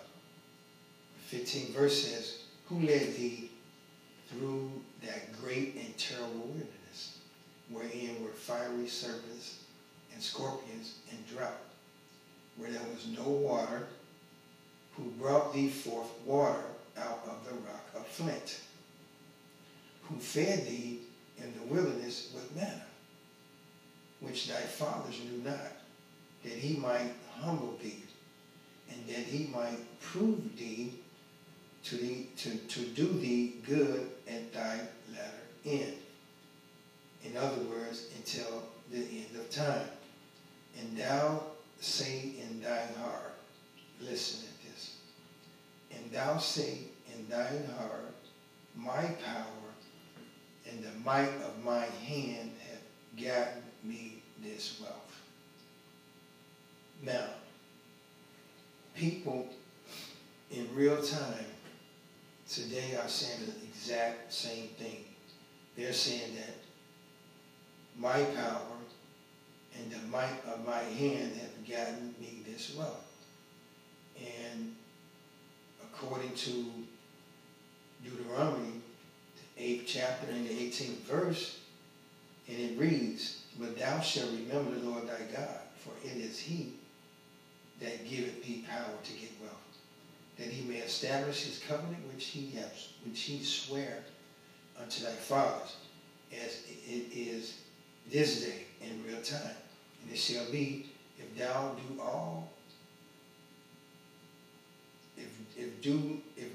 at all forget the Lord thy God, and walk after other gods, and serve them, and worship them, I testify against you that this day that ye shall surely perish. As the nations which the Lord destroyed before your face, so shall ye perish, because ye would not be obedient unto the voice of the Lord your God. Now, God has given you the ability to get wealth. He has given you instructions on how to get wealth. Now, in real time, these days, people are attending school. Why? Because they want to continue in a steady income and become wealth can be measured through just having a steady income or a consistent cash flow. So if you're gainfully employed, then God has given you that power to continue to be gainfully employed. If you are a real estate investor, God has given you that power or the ability to become a real estate investor. If you've been invested in stocks, God's given you that ability to determine which stocks to invest in. It is he, God himself, Jesus, the Messiah, the anointed one, that has given you the power to get wealth. So when you're saying that you're getting these things on your own, then you are a liar, and the truth is not within you. So what am I saying? Acknowledge God. Thank him for giving you the ability, the power to get wealth. There's a lot of people right now are homeless because they have given up on their life, or according to the secular world, some of them have bad credit and they can't get a place to live, or some jobs won't even hire you if you have bad credit. And then not only that, some have bad backgrounds, and which is sad because you served your time. Yes, you have a felony, but that should be in the past, and you should be forgiven thee if you're trying to do the right thing. But since you have a felony and people, some employers do not want to hire you, guess what's going to happen? You're going to go back into your criminal ways, or you can set your mind to start your own business, because we live in a capitalist society, and you can start your own business. All you need is a tax ID number and start your own business. You can do business as whatever name of the company that's on that, that's attached to that tax ID number. So the best thing to do, if you have a felony, is start your own business if you can't get a regular job, because there are opportunities for you to still get wealth. Now, First Chronicles 29 and 12. I'm going to read that.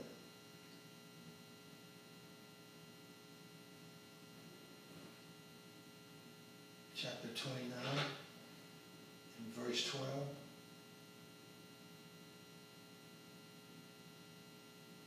And it reads, "But riches and honor come of thee." This is David talking. But riches and honor come of thee. In other words, but riches and honor comes from you, God. And thou reignest over all, and in thine hand is power and might. And in thy hand it is to make great and to give strength unto all. Now, if you go back to Deuteronomy, the 8th chapter, and the 17th verse, read what it says. "And thou say in thine heart, my power and the might of my hand have gotten me this wealth." Now, David recognized that God hand, if you read the 12th verse again, "But riches and honor come of thee, and thou reignest over all, and in thy hand." Now, he's saying in thy hand, in God's hand, in your hand, God, in Jesus' hand, in the Messiah, the anointed one, in his hand is power and might. Now, you go back to Deuteronomy 8 and 17, it says that my power and the might of my hand. But David gave God his due benevolence, recognition that in thy hand is power and might, and in thy hand it is to make great and to give strength unto all. Now therefore, our God, we thank thee and praise thy glorious name. But who am I? And what is my people, that we should be able to offer so willingly after this sort? For all things come of thee, for all things come from thee, and of thine own have we given thee. So you give it to us, and we give it back to you. How we give it back to you? We give it back to the poor. We're feeding the hungry. We put the clothes on people's backs. We are giving back. God has given us the wealth from the power and the might of his hand, and in turn, we bless him by blessing his people. For we are strangers before thee and sojourners, as were all our fathers. Our days on the earth are as a shadow, and there is none abiding. 16th verse. O Lord, our God, all this store that we have prepared to build thee an house for thine holy name cometh of thine hand, and is all thine own. This building, yes, it has stewards over this building, but in reality, God owns this building, because he said the cattle on 1,000 hills is mine. So it always also says that the earth and the Lord and the fullness thereof, and they that dwell therein. So we don't own anything, but if God give us the power and the might of his hand to bless us, then we ought to appreciate what God is doing in our lives. And not only that we appreciate it, we can give back to him by being of service to people that are less fortunate. 1 Chronicles 29 and 12 through the 14th verse. Ecclesiastes, the 5th chapter.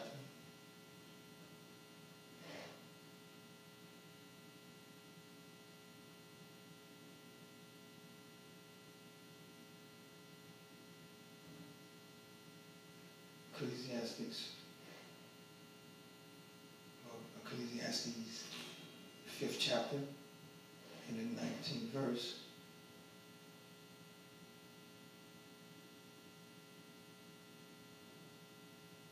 And it reads, every man also to whom God hath given riches and wealth, and hath given him power to eat thereof, and to take his portion. Somebody say, God, give me my portion, and to rejoice in his labor. This is the gift of God. For he shall not much remember the days of his life, because God answered him in the joy of his heart. God answers you. 18th verse, behold, look, listen, that which I have seen, it is good and comely for one to eat and drink, and to enjoy the good of all his labor that he taketh under the sun all the days of his life, which God giveth him, for it is his portion. So the Bible also says, muzzle not the ox that treadeth out the corn. In other words, if you put this ox to work, then it's okay for him to eat some of that corn. Why? Because he is the one that's doing the labor. So muzzle not the ox that tread out the corn. So in essence, this is what the 18th verse is saying. Behold, that which I have seen, it is good and comely for one to eat and drink, and to enjoy the good of all his labor. So the ox can enjoy eating the corn. So muzzle not the ox, that he taketh under the sun all the days of his life, which God giveth him, for it is his portion. So whatever the ox eat, he's just taking his portion, because why? He is the one that's putting in the labor. If he's hungry, let him eat. He can't eat all of the corn. You can still prosper from the corn, from the labor of the ox. So muzzle not the ox. In other words, you have employees and you know that you can pay them more. Don't underpay them. Pay them of what they're worthy of. If you're an accountant, then you have an accountant's reward.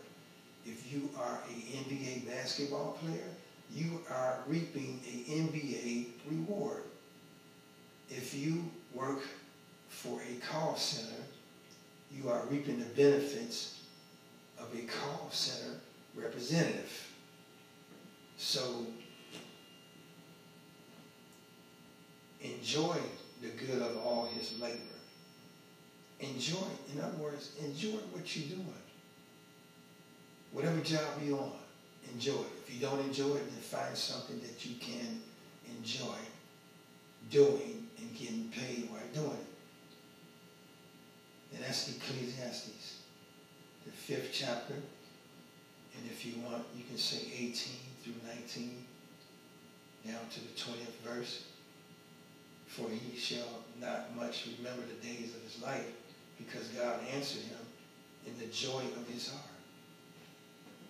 God answered him.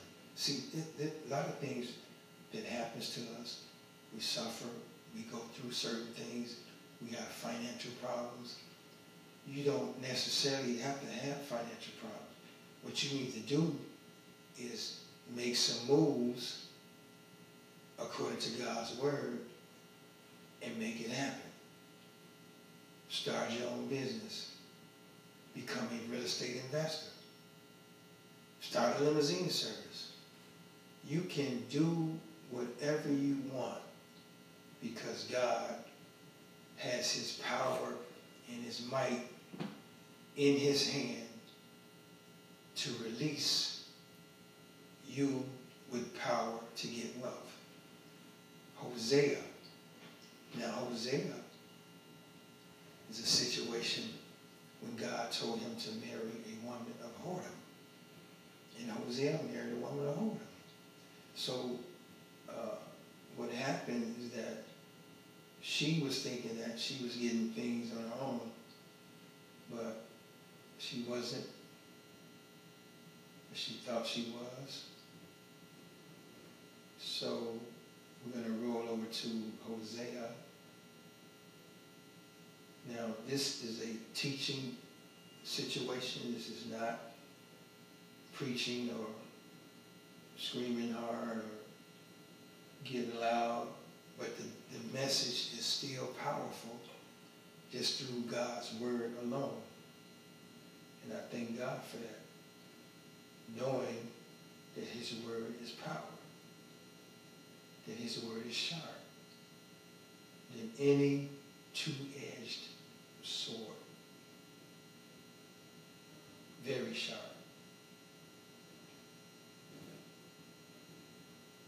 So Hosea, 2nd chapter.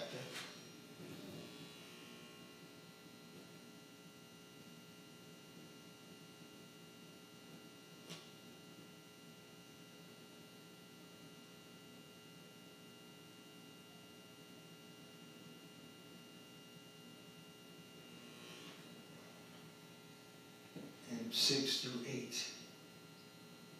And it reads, therefore, behold, look, listen, I will hedge up thy way with thorns, and make a wall, that she shall not find her paths. And she shall follow after her lovers, but she shall not overtake them. And she shall seek them, but shall not find them.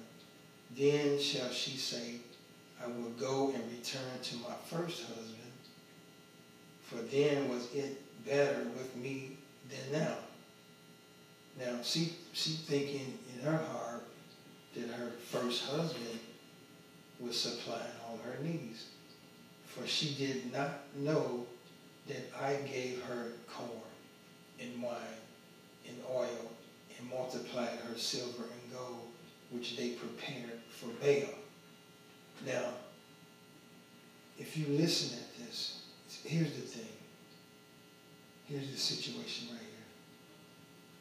And people are doing this in real time when they get blessed. And this is what they do. For she did not know that I gave her corn. Now, the Bible says that the Lord reigns on the just as well as the unjust. So listen at this 8th verse. For she did not know that I gave her corn. I gave her that car. I gave her wine. I gave her that house to live in, and oil, and multiplied her silver and gold. I even gave her the bling bling, which they prepared for Baal. Now, you see what happened? You get all of this that God has given you, but you have not recognized it as God giving it to you, so which they prepared for Baal. Now Baal is an idol or a quote-unquote God to certain people, the devil, the enemy. So when you get things, and then you begin to party hardy, like this is tax season, so some people get their income tax, then they want to throw a party. They want to get high, smoke, drink, play cards. Why? Because they got their income tax money.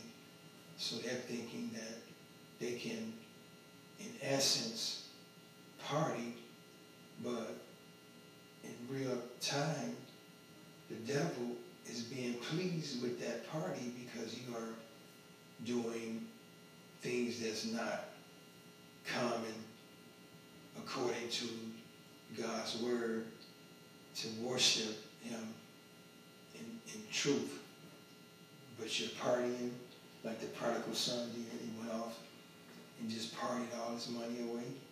Now, when you get your income tax, invest that money into something where you can build upon it. You can invest in stocks, bonds, or you can even invest in a car and become an Uber driver or something. I mean, you want to build your money. You don't want to just blow it and then you don't have anything left. So now you're back into the state of mind that you were in before you got your income tax money. Therefore, when I return and take away my corn in the time thereof, and my wine in the season thereof, 9th verse, and will recover my wool and my flax, give it to cover her nakedness. And now will I discover her lewdness in the sight of her lovers, and none shall deliver her out of my hand. I will also cause all her mirth to cease, her feast days, her new moons, and her Sabbaths, and all her solemn feasts.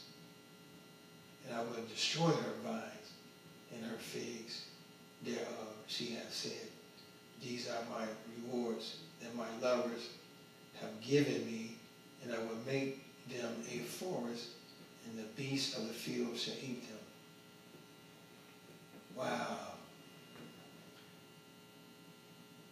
So make sure that you're protecting your finances and not lose them because of unnecessary things that you're doing that is not lawful, and that you are not investing in the right things. You have a man that had 5 talents that was given to him. What he did was invest those 5 talents and got 5 extra talents. So he profited 100% off the 5 talents. Then there was one guy that was given 1 talent, and he buried his talent, and he did not invest it. So the employer got upset with him because he didn't invest the talent. So he took the 1 talent from the person that did not invest it and gave it to the one with the 5 talents. So what am I saying? The money that you have that you're not investing will be taken away because there's no investment. Since there's no investment, then the money is laid dormant, and then it dwindles because you're using it to pay bills, and then now you done ran out of cash because you didn't make any investments. So we need to make investments through the power of God, through his hand and his might, for us to get wealth. And we have to be good stewards in doing so. Now, Chronicles, 1 Chronicles 29:10 through 14.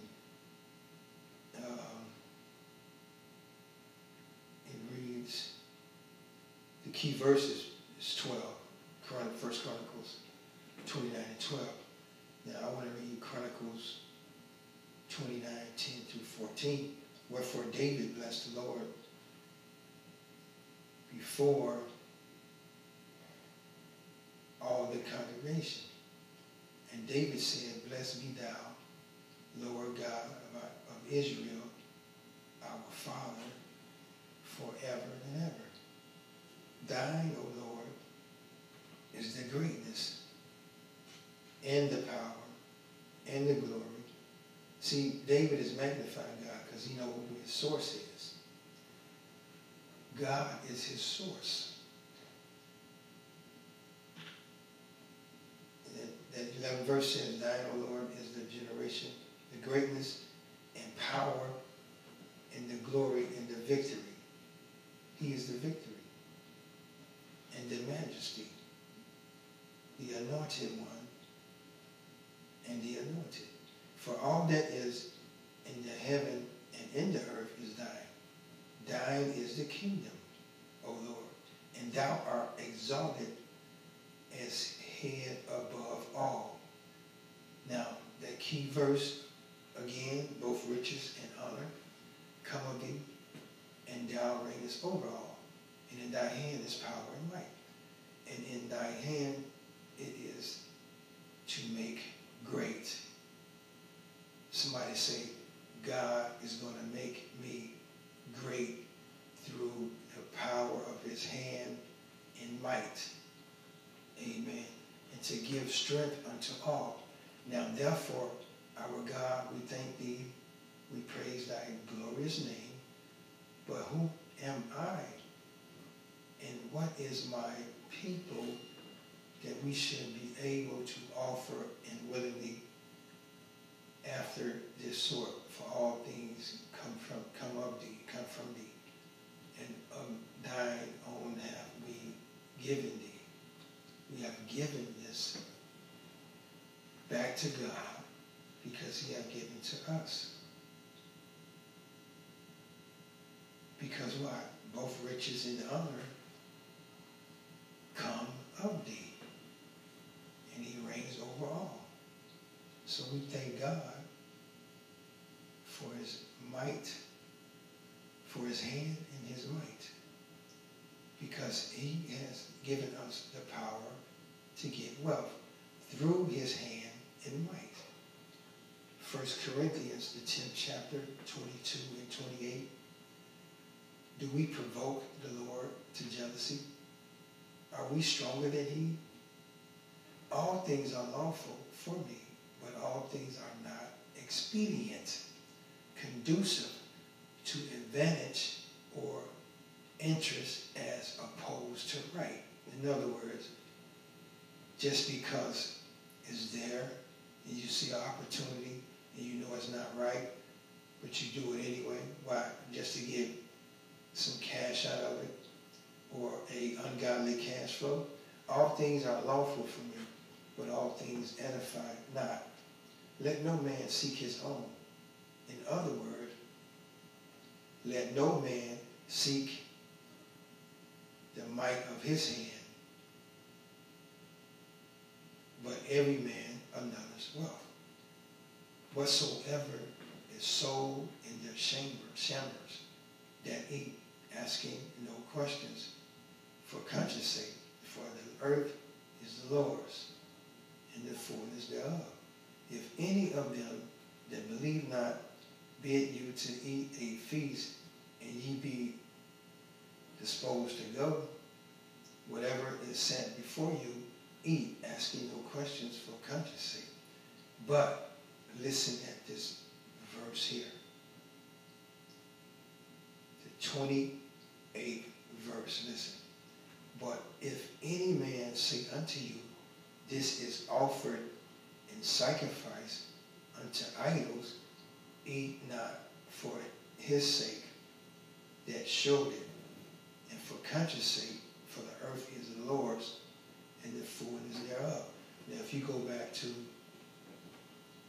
where the Israelites was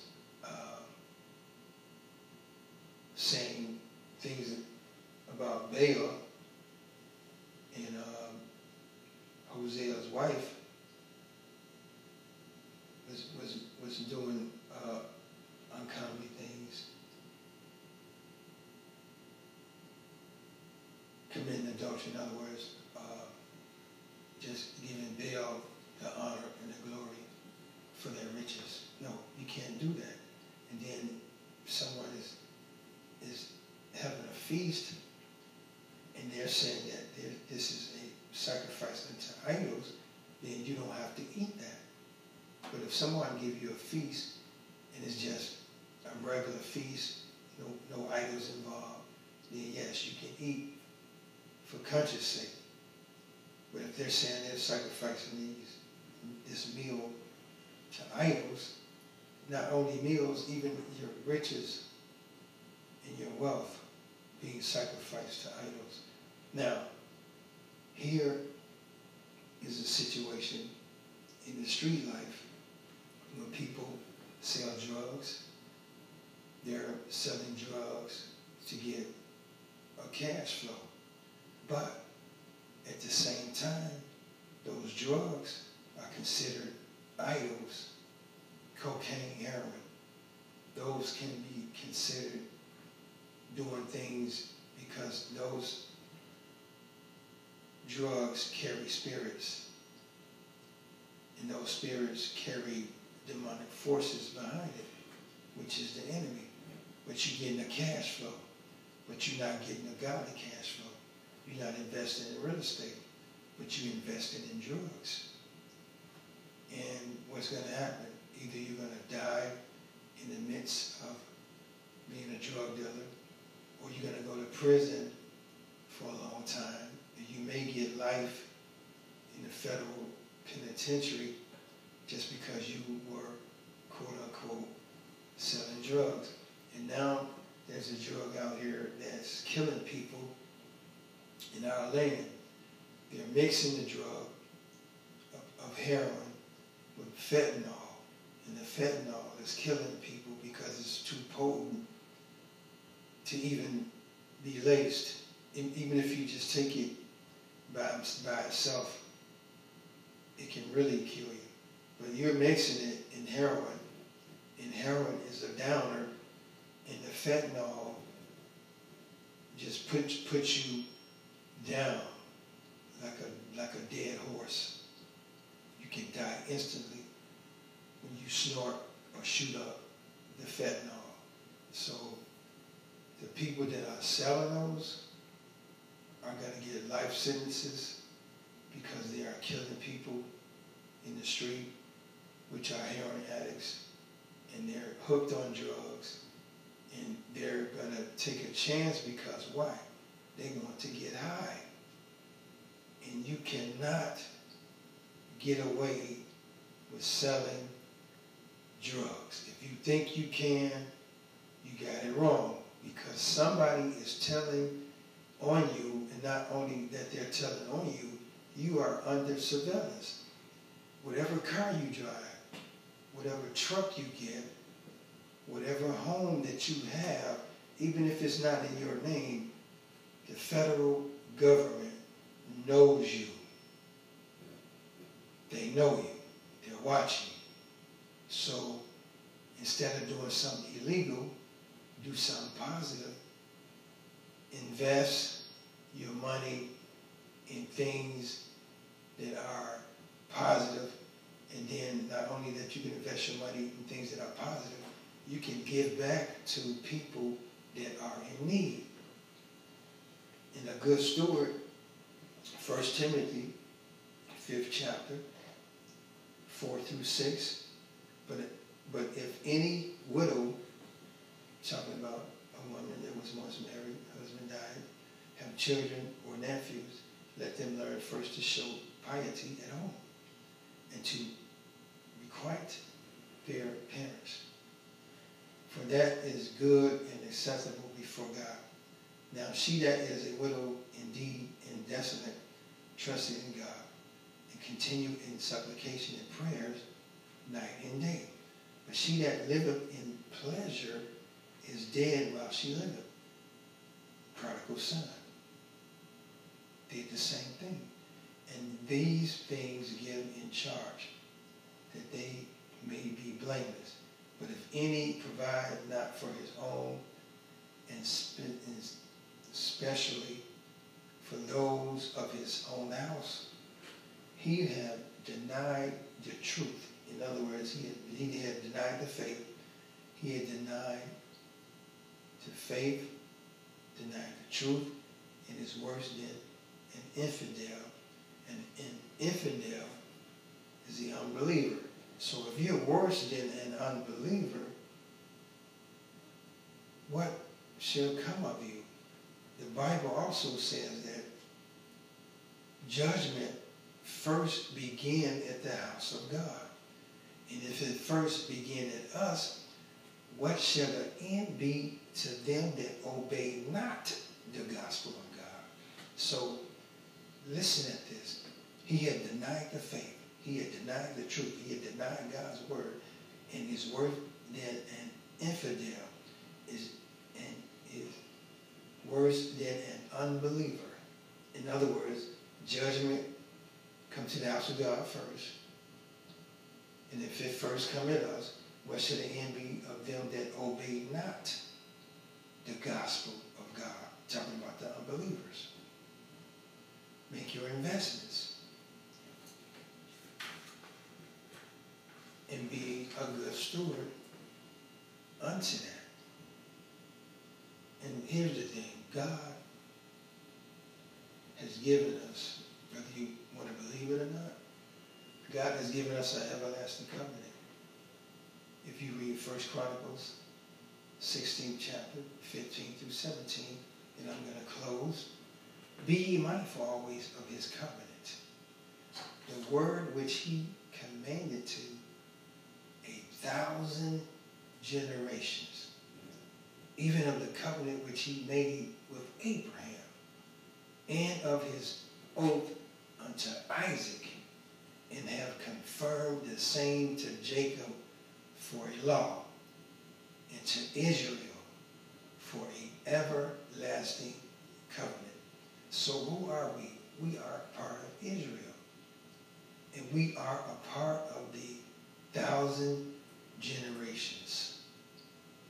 So get into God's covenant. If you're not in it, just tell God to add you to this covenant that he had with Abraham, Isaac, and Jacob. Because listen to this first part of this verse. It says, be ye mindful always of his covenant. Think about that. Think about that covenant that God has with Abraham, Isaac, and Jacob. And not only think about it, knowing that you are a part of that 1,000 generations that are included in this covenant. It's an everlasting covenant. There's no limit. It's everlasting. So get into the covenant of God that he has given Abraham, Isaac, and Jacob, and be blessed. Let God be the power in your life. Let his hand and his might give you that power to get wealth, because God is good. And we magnify him, and we thank him, and we glorify him. Thank you, God, for giving us the covenant that you have given to Abraham, Isaac, and Jacob.